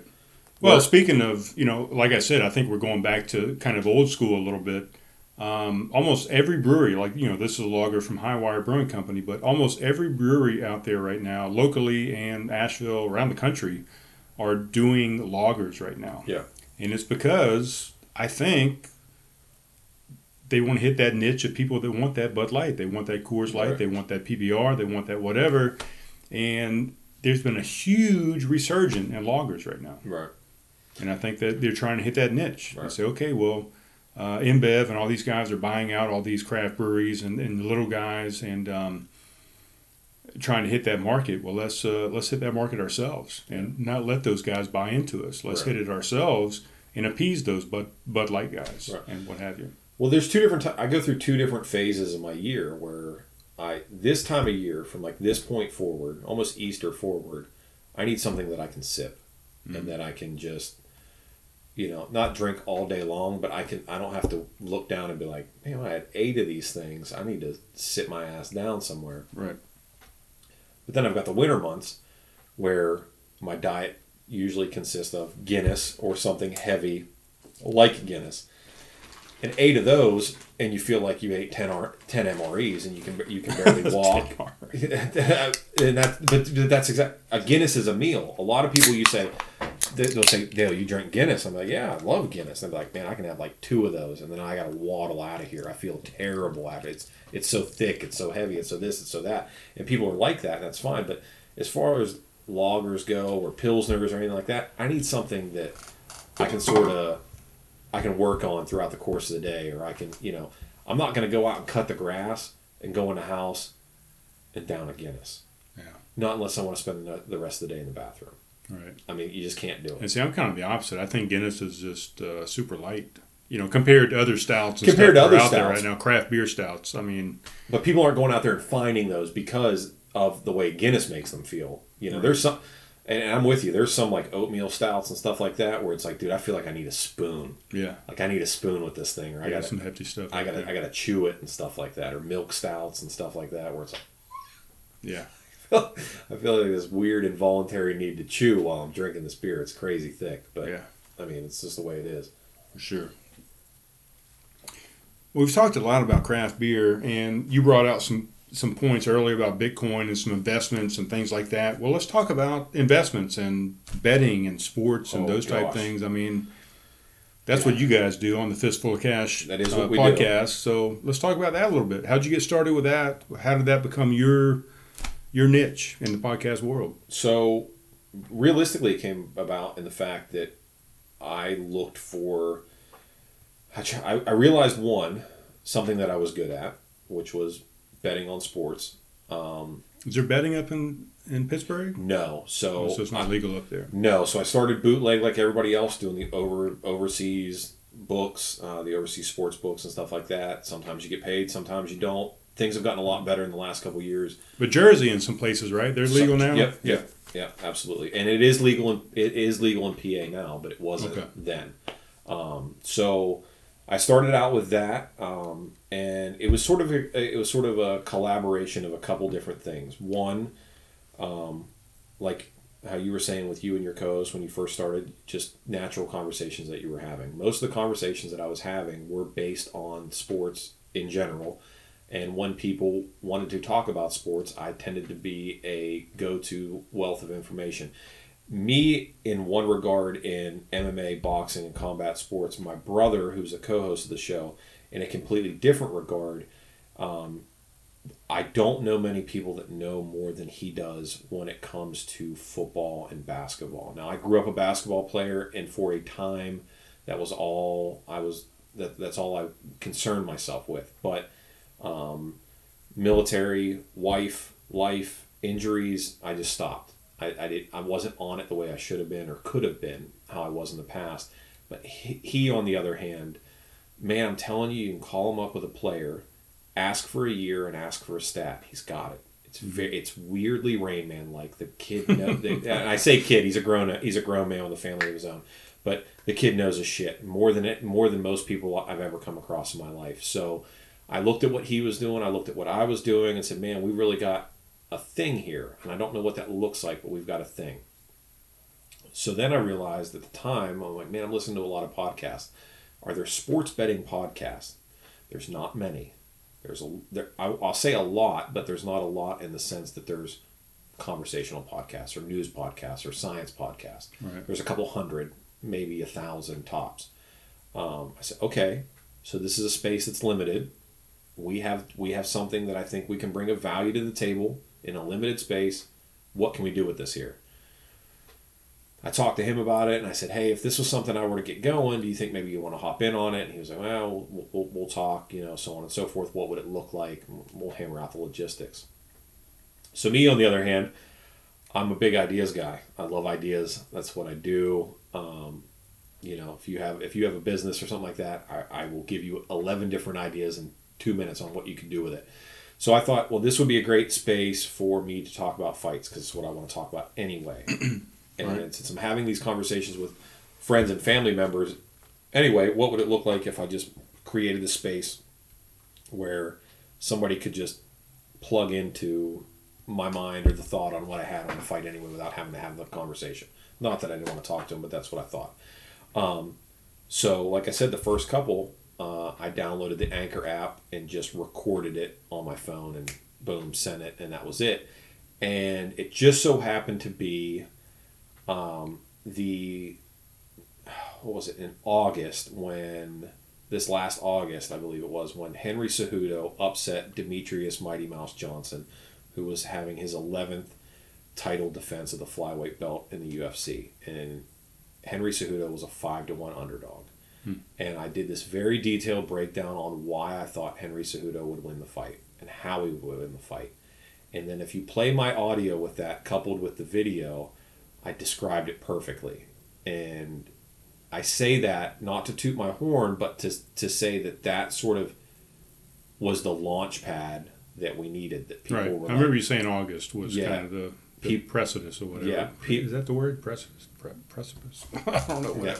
People were like, oh shit, he might know what he's talking about here. Right. So then it was like, there was pressure after that to let's do good on the next event. Like, we have to do well on the next event. I did well on the next event. And then the next one. And then the next one. And then as we started to gain numbers, people making money. Right. College football season was starting up. So I called my brother again. I was like, hey, let's get this going. College football's coming. Nobody knows more than you than this. Let's go. So he's like, all right. So he came on board, and we crushed college football season on top of doing very well on MMA and boxing. Nice. So we built a lot of momentum really quickly with being successful. We hit a little bit of a lull. One of the things that we looked at was transparency and integrity. For the longest time, sports handicapping is viewed as a little shady. For a long time, it was called 900 numbers, and a guy will give you a couple picks and this, that, and the other. And it's too shady. Here's the locks. Exactly, right. and then there's no accountability for it. Right. There's no way to say, hey, I actually did say that. Hey, I didn't say that. But the great thing about a podcast is it builds in accountability. It builds it in. You can go back and you can listen to exactly what I said and when I said it, or exactly what he said and when he said it, and be like, you're full of shit if you're saying you didn't say that. We're accountable in everything. All of our numbers are transparent. I can't hide from it because I say everything. On Saturdays, you log on our Instagram page, all of my picks for the weekend are right there. If I have a losing weekend, It's there for the world to see. Good, bad, and indifferent. And if I had losing weekends, yeah. But if I had way more winning weekends than losing weekends, absolutely. The Vegas standard for a professional handicapper is 65%. We sit at 65 to 67%. Nice. And what I think that sets us apart is we do it in the combat sports realm, which nobody touches because it's notoriously difficult. Yeah. So we do what other people don't do, and we do it to a standard that's unheard of. So that's really where it's at. I saw, it's basically just a meshing of something that we had talent for, and there was a space for it, and we just connected it together. And we're doing well. Obviously, always want to do better, but we're doing very well, and I'm happy and I'm thankful for it. Yeah. So that's your main niche is MMA. Yes, for sure. I have been entrenched in the fight game, I like to say, since Bloodsport. I watched Bloodsport as a kid and was obsessed with all things fighting from that moment forward, whether it be actual fighting to studio wrestling to collegiate wrestling to whatever it is. If it involves two guys competing against each other in physical combat, there's a good chance that not only do I know who you're talking about, but I can tell you who can win it. Right. I went back further than that, but yeah.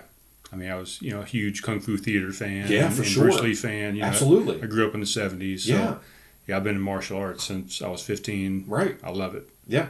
And that's one of the huge things that we went after is just this idea that, what we wanted to do, and I've been saying it more lately, and I wish I would have started from the beginning, but we want to make people better betters.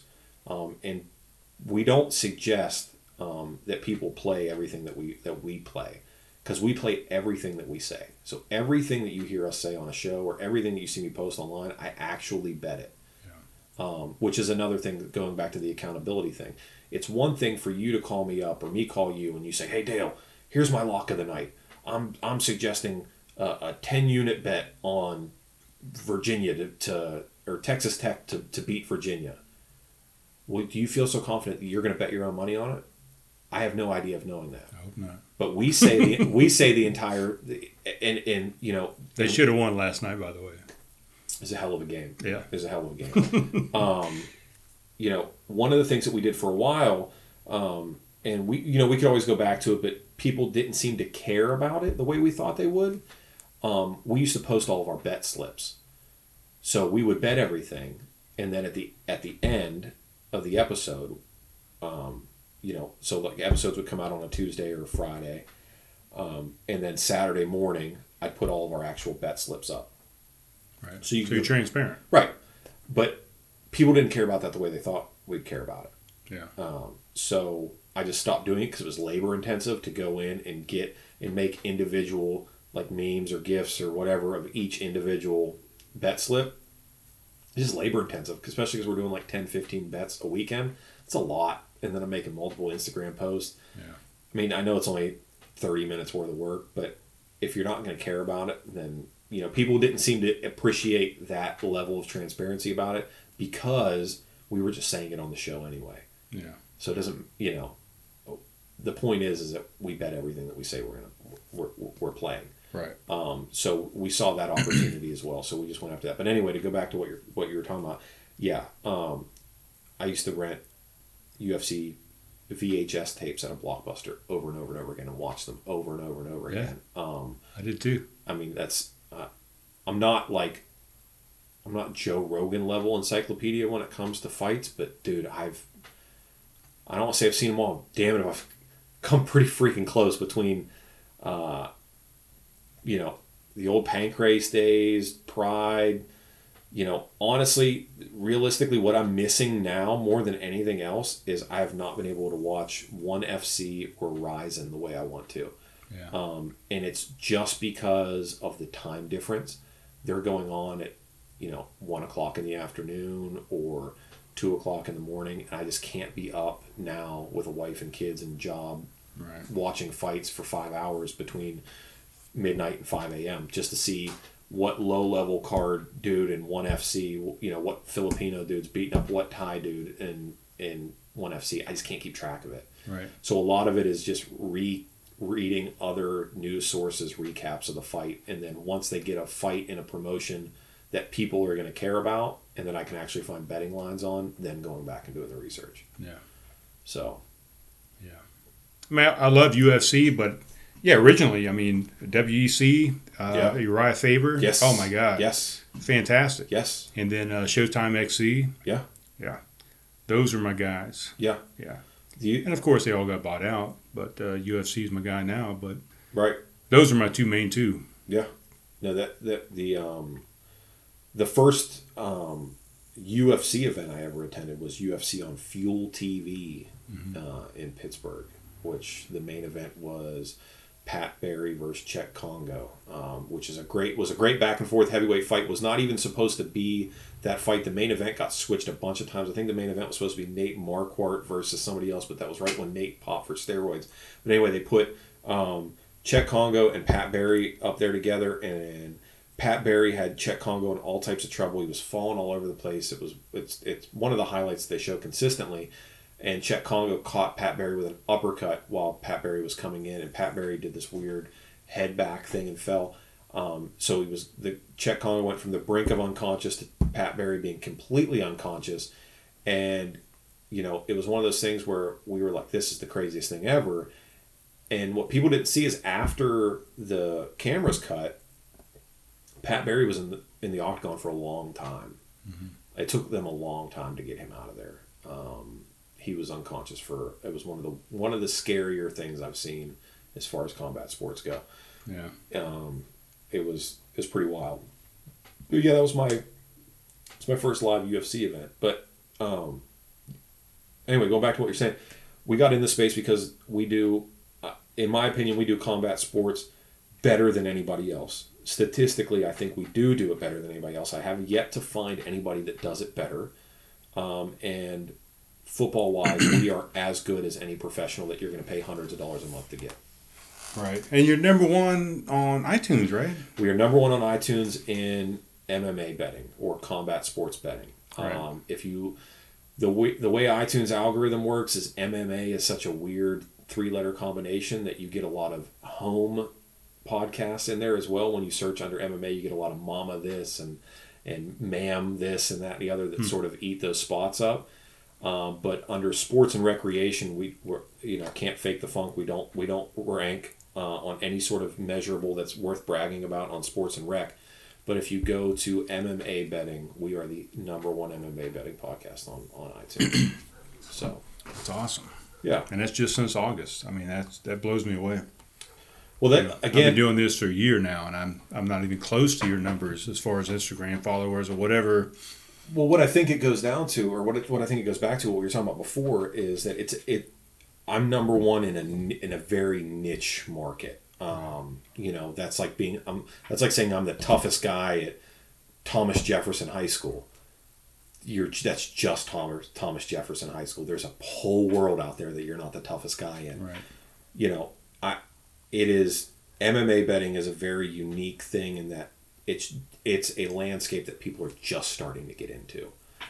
So we're excited about it because people are just starting to get into it because we want to be one of the first ones there. And honestly, we eat up a lot of those numbers if we're talking about numbers because we're the only one there, or some of the only ones there. There's only about, as far as I can tell, of people that are measurable or worth measuring, we only have about 100 direct competitors in that MMA. In the world or nation?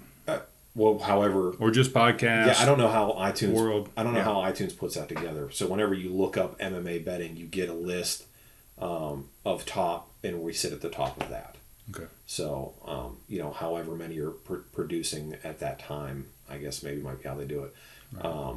But like you get into a space like Rogan's, and you look under like professional or talk or whatever the case may be, it's thousands. Yeah. You know what I mean? So to occupy a space in the top 10, 15, 20, 1,000 in that space would just be unheard of because you're in there with heavyweights. Yeah. We are, we're a medium-sized fish in a small pond in the grand scheme of things. So, but we are, for the sake of a number, yes, we are the number one MMA betting podcast in the world. Nice. Yeah, and I mean, like you said, 65%, 66% wins, right? Yeah, and to toot my own horn here, that number could be a lot higher, but that's a win percentage based on bets. Now, if somebody is a 10-1 underdog, we don't bet that. There's no point in betting that. You can't make it, or a 10-1 favorite rather. There's no point in betting that. You can't make any money on it. There's no point in betting on a Floyd Mayweather fight unless you're betting against him. Yeah. So there's no point in betting on a John Jones fight unless you're betting against him. Fair point. So yeah, I was in Vegas for 3 years. Yeah, right. It's not a good bet. Right. So you avoid it. You make $1 or right. something. Right. Yeah. And you know that's the big thing is you just avoid that. So yeah, you're trying to pick upsets. Right. We're hitting 65 to 67% on bets that you can make money on. Yeah.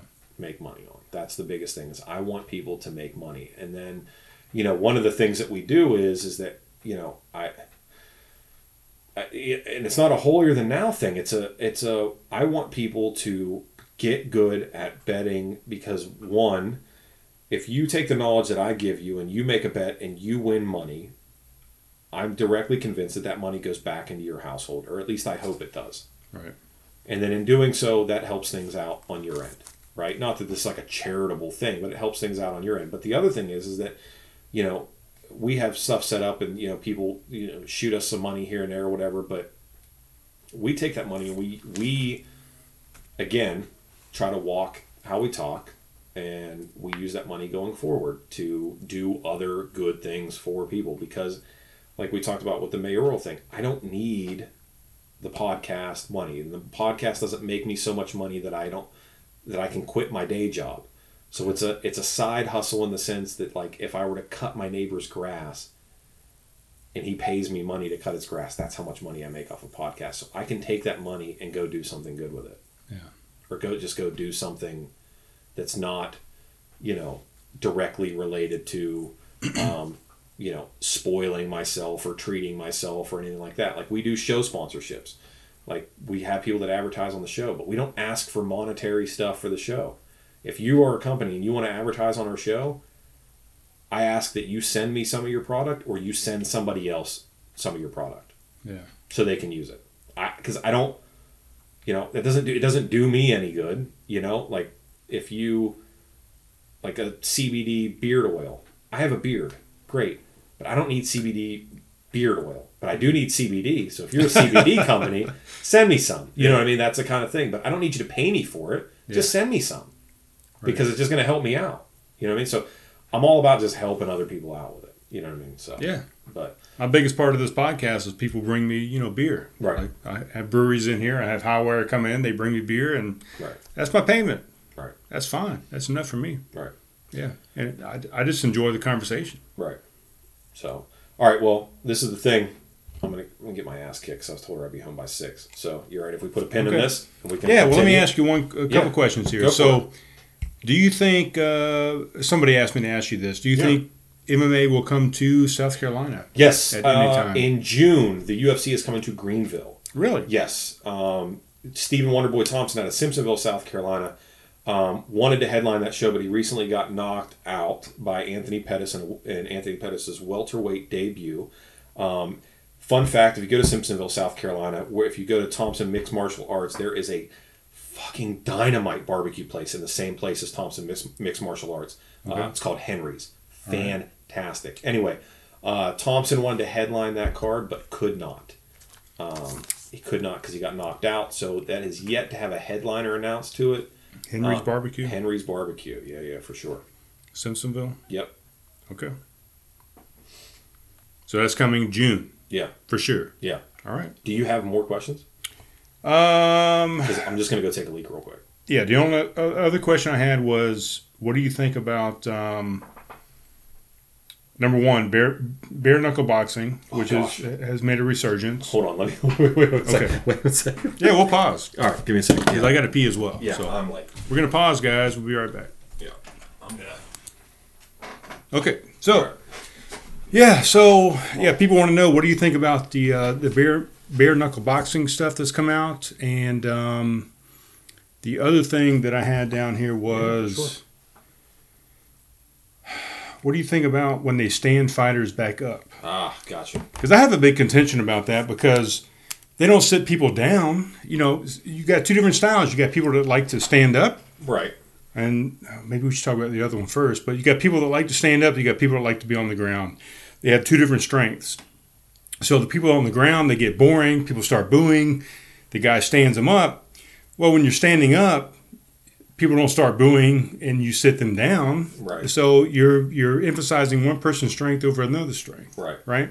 So I think what happens is and one of the things that I talk about on our show a lot is it's a matter of changing perspective on what's happening inside the octagon or inside the cage or inside the ring, depending on what promotion you're watching. So if you think about it like this, right? If you were to remove the arena, remove the referee, and remove the cage, and you had two individuals that came across each other in a field, and that were to happen, they are literally fighting to see who is going to be alive and who is going to be dead. Right. The only thing that separates that is the controlled environment and the agreed upon rule set and the referee that's there to stop it. So a perfect example that I like to use is Conor McGregor. Okay? So Conor McGregor talked all that shit about Jose Aldo before he fought Jose Aldo, right?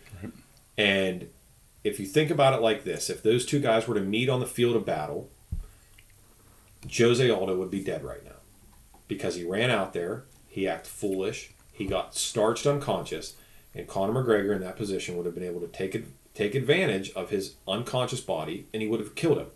Had a referee in that controlled mindset not been there to stop that from happening, if that's what he was inclined to do. Right. Okay? On the flip side of that, look at the Conor McGregor-Khabib Nurmagomedov fight. If that same thing were happening, and that same thing, Conor McGregor would be dead because Khabib wrestled him, wore him out, did not take any damage whatsoever, and then choked him to the point of where he had to verbally say, because that's what a tap is. It's a verbal admission that you will kill me or break something if I don't tell you to stop doing it. Yeah. That's what that is. They don't say it like that because you can't market it like that, but that's what that is. If you're choking me and I can't breathe, me tapping you is going, I acknowledge that you will kill me if I don't say that you win. Yeah. That's what that is. So I've said, and I will, as a person that doesn't wrestle, as a person that loves stand-up fighting, wrestling is by far and away the single most important skill that you can have in a fight. Whether it's a street fight, whether it's a controlled environment fight like an MMA or amateur MMA. If you get taken down to the ground. No. Because a wrestler determines where the fight happens. You could be whatever, you pick any stand-up fighter you want in the world. Fucking Jean-Claude Van Damme to Conor McGregor to whoever. If I'm a wrestler and I want you on the ground and I'm a good enough wrestler, guess where this fight's going to take place? It's going to take place on the ground. Right.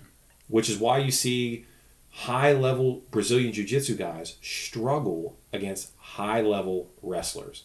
Because a wrestler will negate the Jiu-Jitsu player's ability to create position.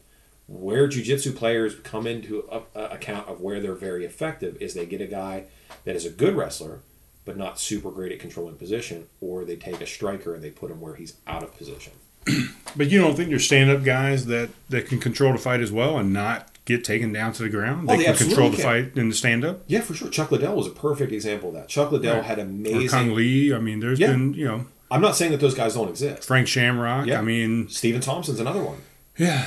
If you can be a stand-up guy and control where the fight takes place, you absolutely can. But to answer the question, though, is that how do I feel about guys getting stood up? I think that people need a greater appreciation of what they're seeing. Because when you put it in the context of a life or death situation, or this guy is trying his absolute hardest to stand up and he cannot. Yeah. Now, on the flip side of that, though, I do not think that just because you're able to take me down and I can't get back up, you shouldn't just be able to just lay on me for 15 fucking minutes and I can't do anything about it. Part of the counter argument is, well, if you don't like it, stand up. I mean, that's the fight, though, right? Right, that's what I'm saying. So as much as I would love to say that there's a valid argument that there's a fight and you should stand them up, the other argument is if you want up so damn bad, get up. And if you can't, that's not my fault. Exactly, and that's the point. And I think that's the point this person was making that asked this question is that's the fight. I mean, and I know it's entertainment, and they want to entertain the crowd, and the crowd dictates, I think, more than anything They who can, gets for stood up sure. or whatever. But it's just, like you said, that's the fight. I mean, I'm a wrestler. I got you down. Now you're on the ground. You get the fuck up if you want to get up. Yeah. If not, then we're going to stay on the ground. I'm going to lay on you for 15 minutes, and I'm going to win because I dominated you for the win. But perfect example of this. A perfect example of that is the Khabib Nurmagomedov versus Abel Trujillo. He took Trujillo down 22 times in one fight. A UFC record, 22 times in a fight. Took him down just repeatedly. Every time Abel would stand up, he just threw him back on the ground. That's all he did. For 15 minutes, he just threw him on the ground. right. Abel got up, looked like he hadn't even been in a fight. Looked like he had a hard workout, was breathing real heavy, but just looked like he'd just been tossed around for 15 minutes, and he was. But it's not it that what Khabib's supposed to apologize for that. You know what I mean? So I personally,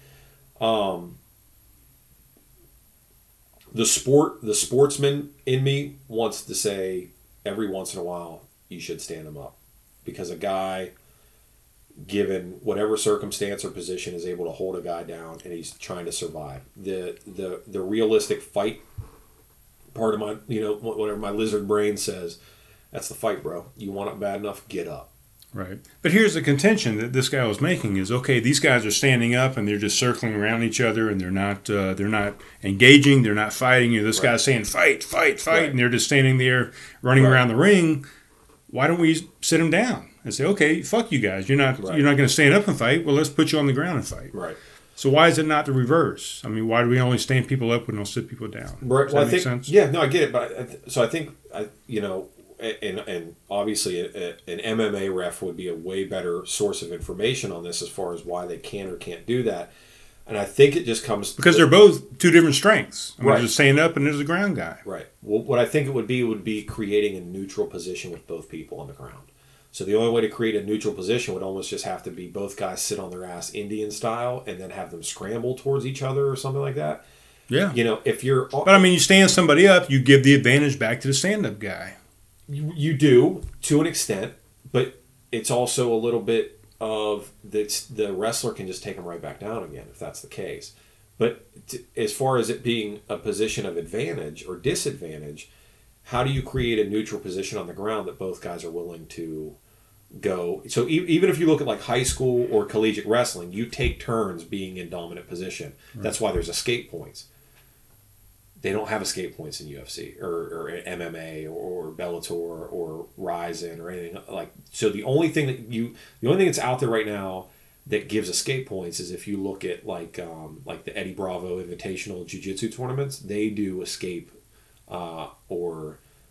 they do escape points. So you can actually score points for escapes. It's about the only thing in a combat setting that actually awards points like that, and they will put people in neutral positions.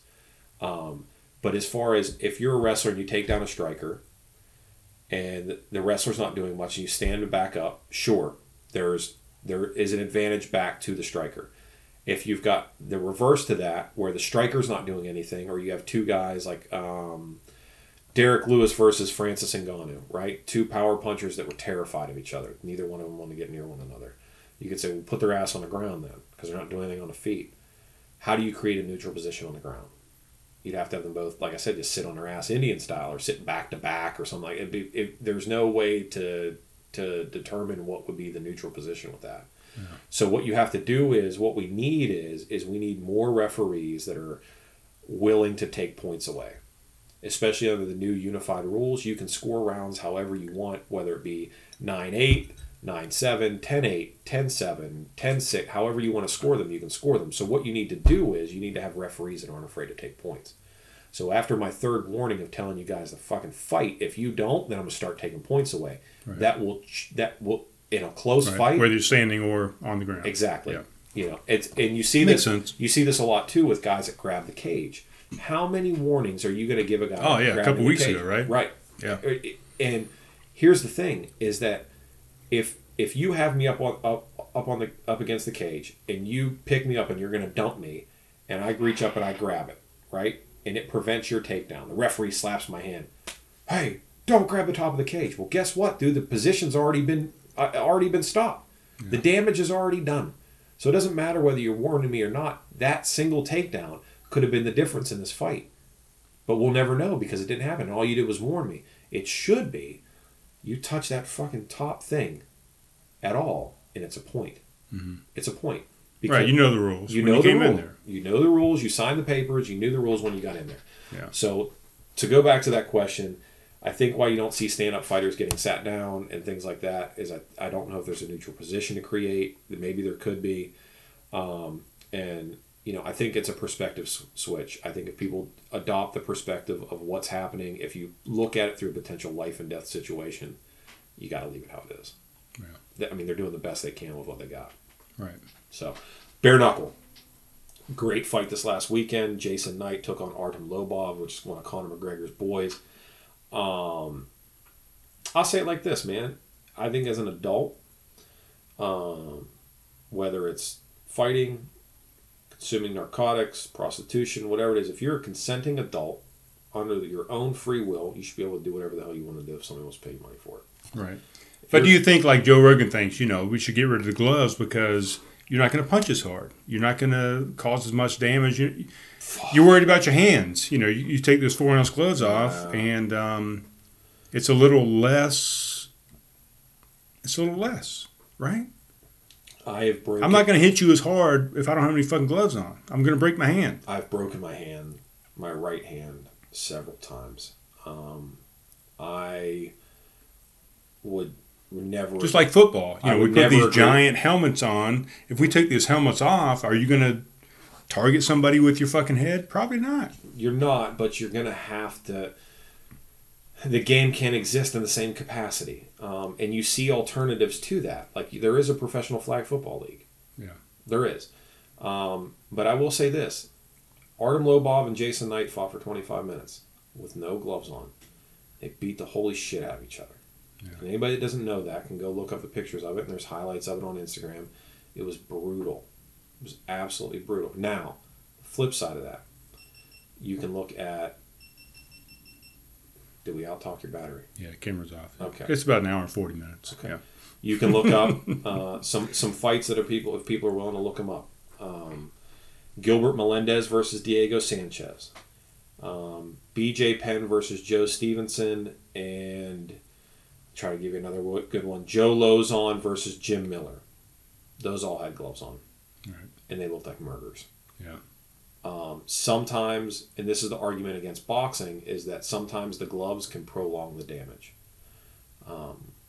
I've been hit in the head and face innumerable amount of times, and that is because the guy that crossed from me was wearing gloves. If he wasn't wearing gloves, I wouldn't have been hit that much. Yeah. But if you are a guy that's willing to subject yourself to that, you could be. Because those guys that did the bare knuckle thing, they still sparred to get ready for it. The only thing that was different was they had gloves on in sparring. So they still went out there. They still did all the prep work. They still took all the headshots going into that. The only difference was on fight night, what they were getting hit with did a lot more damage. Yeah. As far as visceral, physical damage. Now, I don't think that they absorbed the same amount of punishment that they would have over a 12-round boxing match. Mm. But the prep, as far as the proof being in the pudding, they still took the same damage going into it. I think whether or not it's a damage argument is a moot point, because what we're seeing scientifically, especially as brain studies and scans and CTE technology gets better and better, or CTE detection technology gets better and better, is that the sparring is where the problems are, not the fight itself. Yeah. And I think in that regard, MMA is the safest thing you can, as far as getting punched in the face, it's the safer option. It's the safer option. But even then, it's not that safe, because depending on what promotion you're fighting in, you can get kicked in the face too. Right. And I've been kicked unconscious before. That hurts. And yeah. Well, I don't know if it hurt or not. But I remember what it was like to wake up from it, right, and not know what was going on. And I remember, days after sparring in a gym and going out and throwing up, and dude, it's nothing to joke around with. You see a lot of guys have gotten away from sparring. Guys like Robbie Lawler stop sparring. Guys like Donald Cowboy Cerrone, they stop sparring. There's just not a need for it. At a certain point, you reach a level where you're not going to gain anything from getting punched in the face recreationally. Save the punches for fight night. Yeah. And it's the same thing. You see a lot of golfers do it with practice swings, right? You and I go golfing. You and I stand behind the ball, and you take 100 fucking practice swings before you hit the ball. And you probably waste 80 good swings in there in the practice, and then you go up there for swing 101, and you hit a shitty shot. Good point. Right? So if you just go up there, get your stance right, and grip it and rip it, you got a better chance of hitting a good shot. Yeah. And when you see a pro standing back there taking 50, wasted movements. Right. He's maybe doing 2, 3, or he's getting a waggle, getting his grip right, and then he steps up and he cracks the ball. If I'm a fighter and I've been fighting for 10 years, 5 years, 3 years, whatever it is, and I'm comfortable. You've put in the 10,000 licks or whatever. Right. Yeah. And I've hit the Malcolm Gladwell. I've hit my 10,000 hours. I feel like I'm good at this. I don't need the random new guy at the gym to crack me in the face to get ready for my upcoming fight. I don't need it anymore. Yeah. So I think the damage that we're seeing in fighting is coming in what leads up to the fight, not in the fight itself. As far as bare knuckle boxing goes, those guys, I would love and hope that they're in a position where they don't need to do that financially, to make it like a blood sport style thing. Like, I have to do this in order to feed my family. Do I think that's the case for some of these guys? I think it probably is. Sure. But again, they could also, and this isn't to knock people that work at McDonald's, they could also go sign up at McDonald's and work 40, 60 hours a week and make the same amount of money over the course of a month. Yeah. Or somebody can come up to you and say, hey, Brian, you want to go fight this dude? I'll give you $5,000 cash tonight. Fuck, how do you say no to that? You don't. Exactly. That's what I'm saying. You don't. You don't. You don't. Maybe not the first time. Maybe the second time you say, no, right. I'm not doing that again. But you don't. You say, all right, yeah, for sure. Because money talks on stuff like that. And you get guys that, if you're fighting in bare knuckle boxing championships or bare knuckle fighting championships or whatever the case, whatever they're calling themselves this month, it's because as a fighter, nobody else is offering you money. Right. Because, Bellator signs guys that without, like, you can turn on the Paramount Network next weekend and watch a guy that has one professional MMA fight, and he's fighting on Bellator for $2,500. Right. So if you can't get a fight with them, you're going to bare knuckle. You're going to tough guy competitions, or you look at like the Barstool Sports thing, the Rough and Rowdies, where you're getting paid $500 a fight and stuff like that.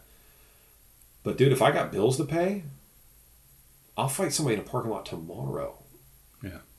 So you look at these guys that are chasing glory. Jason Knight's got 2 kids, got cut from the UFC. You hear the guy talk, not bashing on him, doesn't sound like the smartest dude in the world. If he doesn't want to go out there and swing a hammer or dig holes or put roof on, what the hell else is he going to do? He says, well, shit, I got 10,000 hours worth of experience in something. I can make some fucking money. And these people are going to pay me $15,000 to go out here and get punched in the face and maybe punch this other dude in the face. And if I beat him up, hell, in 6 months, they might give me another $15,000. How the hell do you expect a guy to say no to that? Yeah. And the promoter knows that. He knows that. Yeah. So he's going to offer it. And I know that's grim and that's a sad note to end this on, but that's the bare knuckle boxing. Why people don't like it, it is as stark a reality as you're going to see when it comes to 2 guys, what they're willing to do for money. Mm-hmm.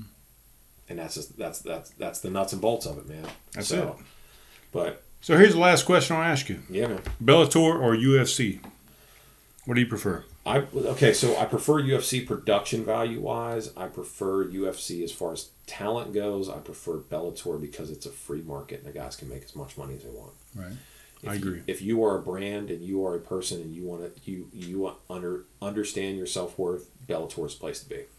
I think Bellator is more entertaining, to be honest. It can be. Yeah. It can be.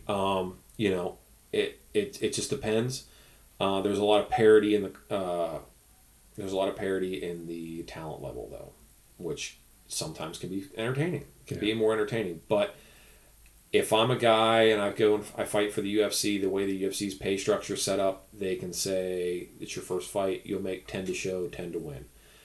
And because it's your first 5 fights, your Reebok check is $2,500 flat, which is what it is. Yeah. So you're making $2,500 from me. You're making 10 and 10 to show up, so it's a potential $1,250 payday. If you win, it becomes $2,250. After 10% goes to your team, management, everything else. If you lost, you're probably walking out there with about $7,000. So, is that worth it when I can go to Bellator? Like, we have a guy that reached out to us recently. He's a professional fighter in Colorado. He's interested in us sponsoring him. To get our logo on his shorts on fight night is $250. Well, his shorts, and you've seen Bellator shorts, are going to have 7 different logos on them. Yeah. If I want to be on his banner behind him and be sizable enough for people to read, we're looking at least $1,000. If I want his whole fucking banner, I'm going to pay him $7,000. So he can make more off me doing that, and then make $250 off of every ancillary sponsor that he can fit on his shorts, and his Bellator check. He can walk out of there with guaranteed $20. Whereas if UFC, he's walking out there with $7,500. Yeah. So as far as you being an enterprise and you being a commodity and you realizing what you're worth, Bellator all day. More money, but you're not fighting the best in the world. You're not fighting the best in the world, but there's more money involved in it, and you can control your brand, which is why, as much as I dislike Conor McGregor, I admire the fact that he realized very early on that he is a brand. Yeah. And you will pay me for my brand. Yeah. If you want my name attached to something, you'll pay me for it. And if he never fights another day, I commend him in what he was able to do in the time he was able to do it, on top of the fact that he says he won't come back unless the UFC gives him shares in the company. Fuck yeah, man, go for it. Yeah. Shoot your shot. Businessman. Shoot your shot. Because I tell you right now, if he comes back, whatever fight he takes, it's going to do 1 million plus pay-per-view buys. It's going to make them $1 billion. He's going to get paid $100 million. And he said, you know what, dude, I'm worth. If you're making $1 billion and I'm making 100, you should be paying me 250 or 300 million. Yeah. Why not? And you can do that by giving me steak. 100%. So I'm all for it. I like Bellator. I like UFC. I follow UFC better or more in the sense that I watch each and every fight I can live. Yeah, it's just more on the forefront. It's more on the forefront, and there's better accessibility to it. But I do go back and I watch every Bellator fight that I can get my hands on. Yeah. So, because what happens is those Bellator guys that are on the undercard in a year from now, they're going to be fighting on the main card. There's going to be odds for them, and then I want somebody like you or me or somebody that listens to my show in New Jersey or wherever. I want them to be able to make money off of it. Right. Like we called Henry Corrales versus Aaron Pico. Henry Corrales was a plus 345 underdog. But I've been watching Henry Corrales for the last 5 years and thought if he can get his hands on Aaron Pico, he's going to fucking sleep him. And Aaron Pico decided he wanted to stand there and do half Muay Thai clinch, and they were just going to throw right hands at each other until somebody went to sleep. Well, guess what? The first right hand that Henry Corrales landed, Aaron Pico went to sleep. Yeah. But not watching fights 5 years prior to that, seeing Henry Corrales do that to people, you're more inclined to go, no money to be made on this fight, and you leave. But you listen to our show, you watch that, you walked away that night. If you were $100 better, you walked out of there with $445 in your pocket. Right. Hard to. That's the reason why we watch shit like that. Good win. Yeah. So. All right. Dude, this was a blast. I appreciate you. Yeah, man. I know you got to get out of here, and I think we should end on what you just said. Shoot your shot. Shoot your shot, man. And I was going to talk to you about it too, but I think we need to do more. I think we got some more stuff in the pocket too that we can. Yeah. We can work on for sure. 100%. All right, cool. Yeah. All right, Dale. All right, appreciate it, man. Yeah, man. It was good seeing you. Yeah, you too. And we'll talk to you soon, guys. Long time coming, man.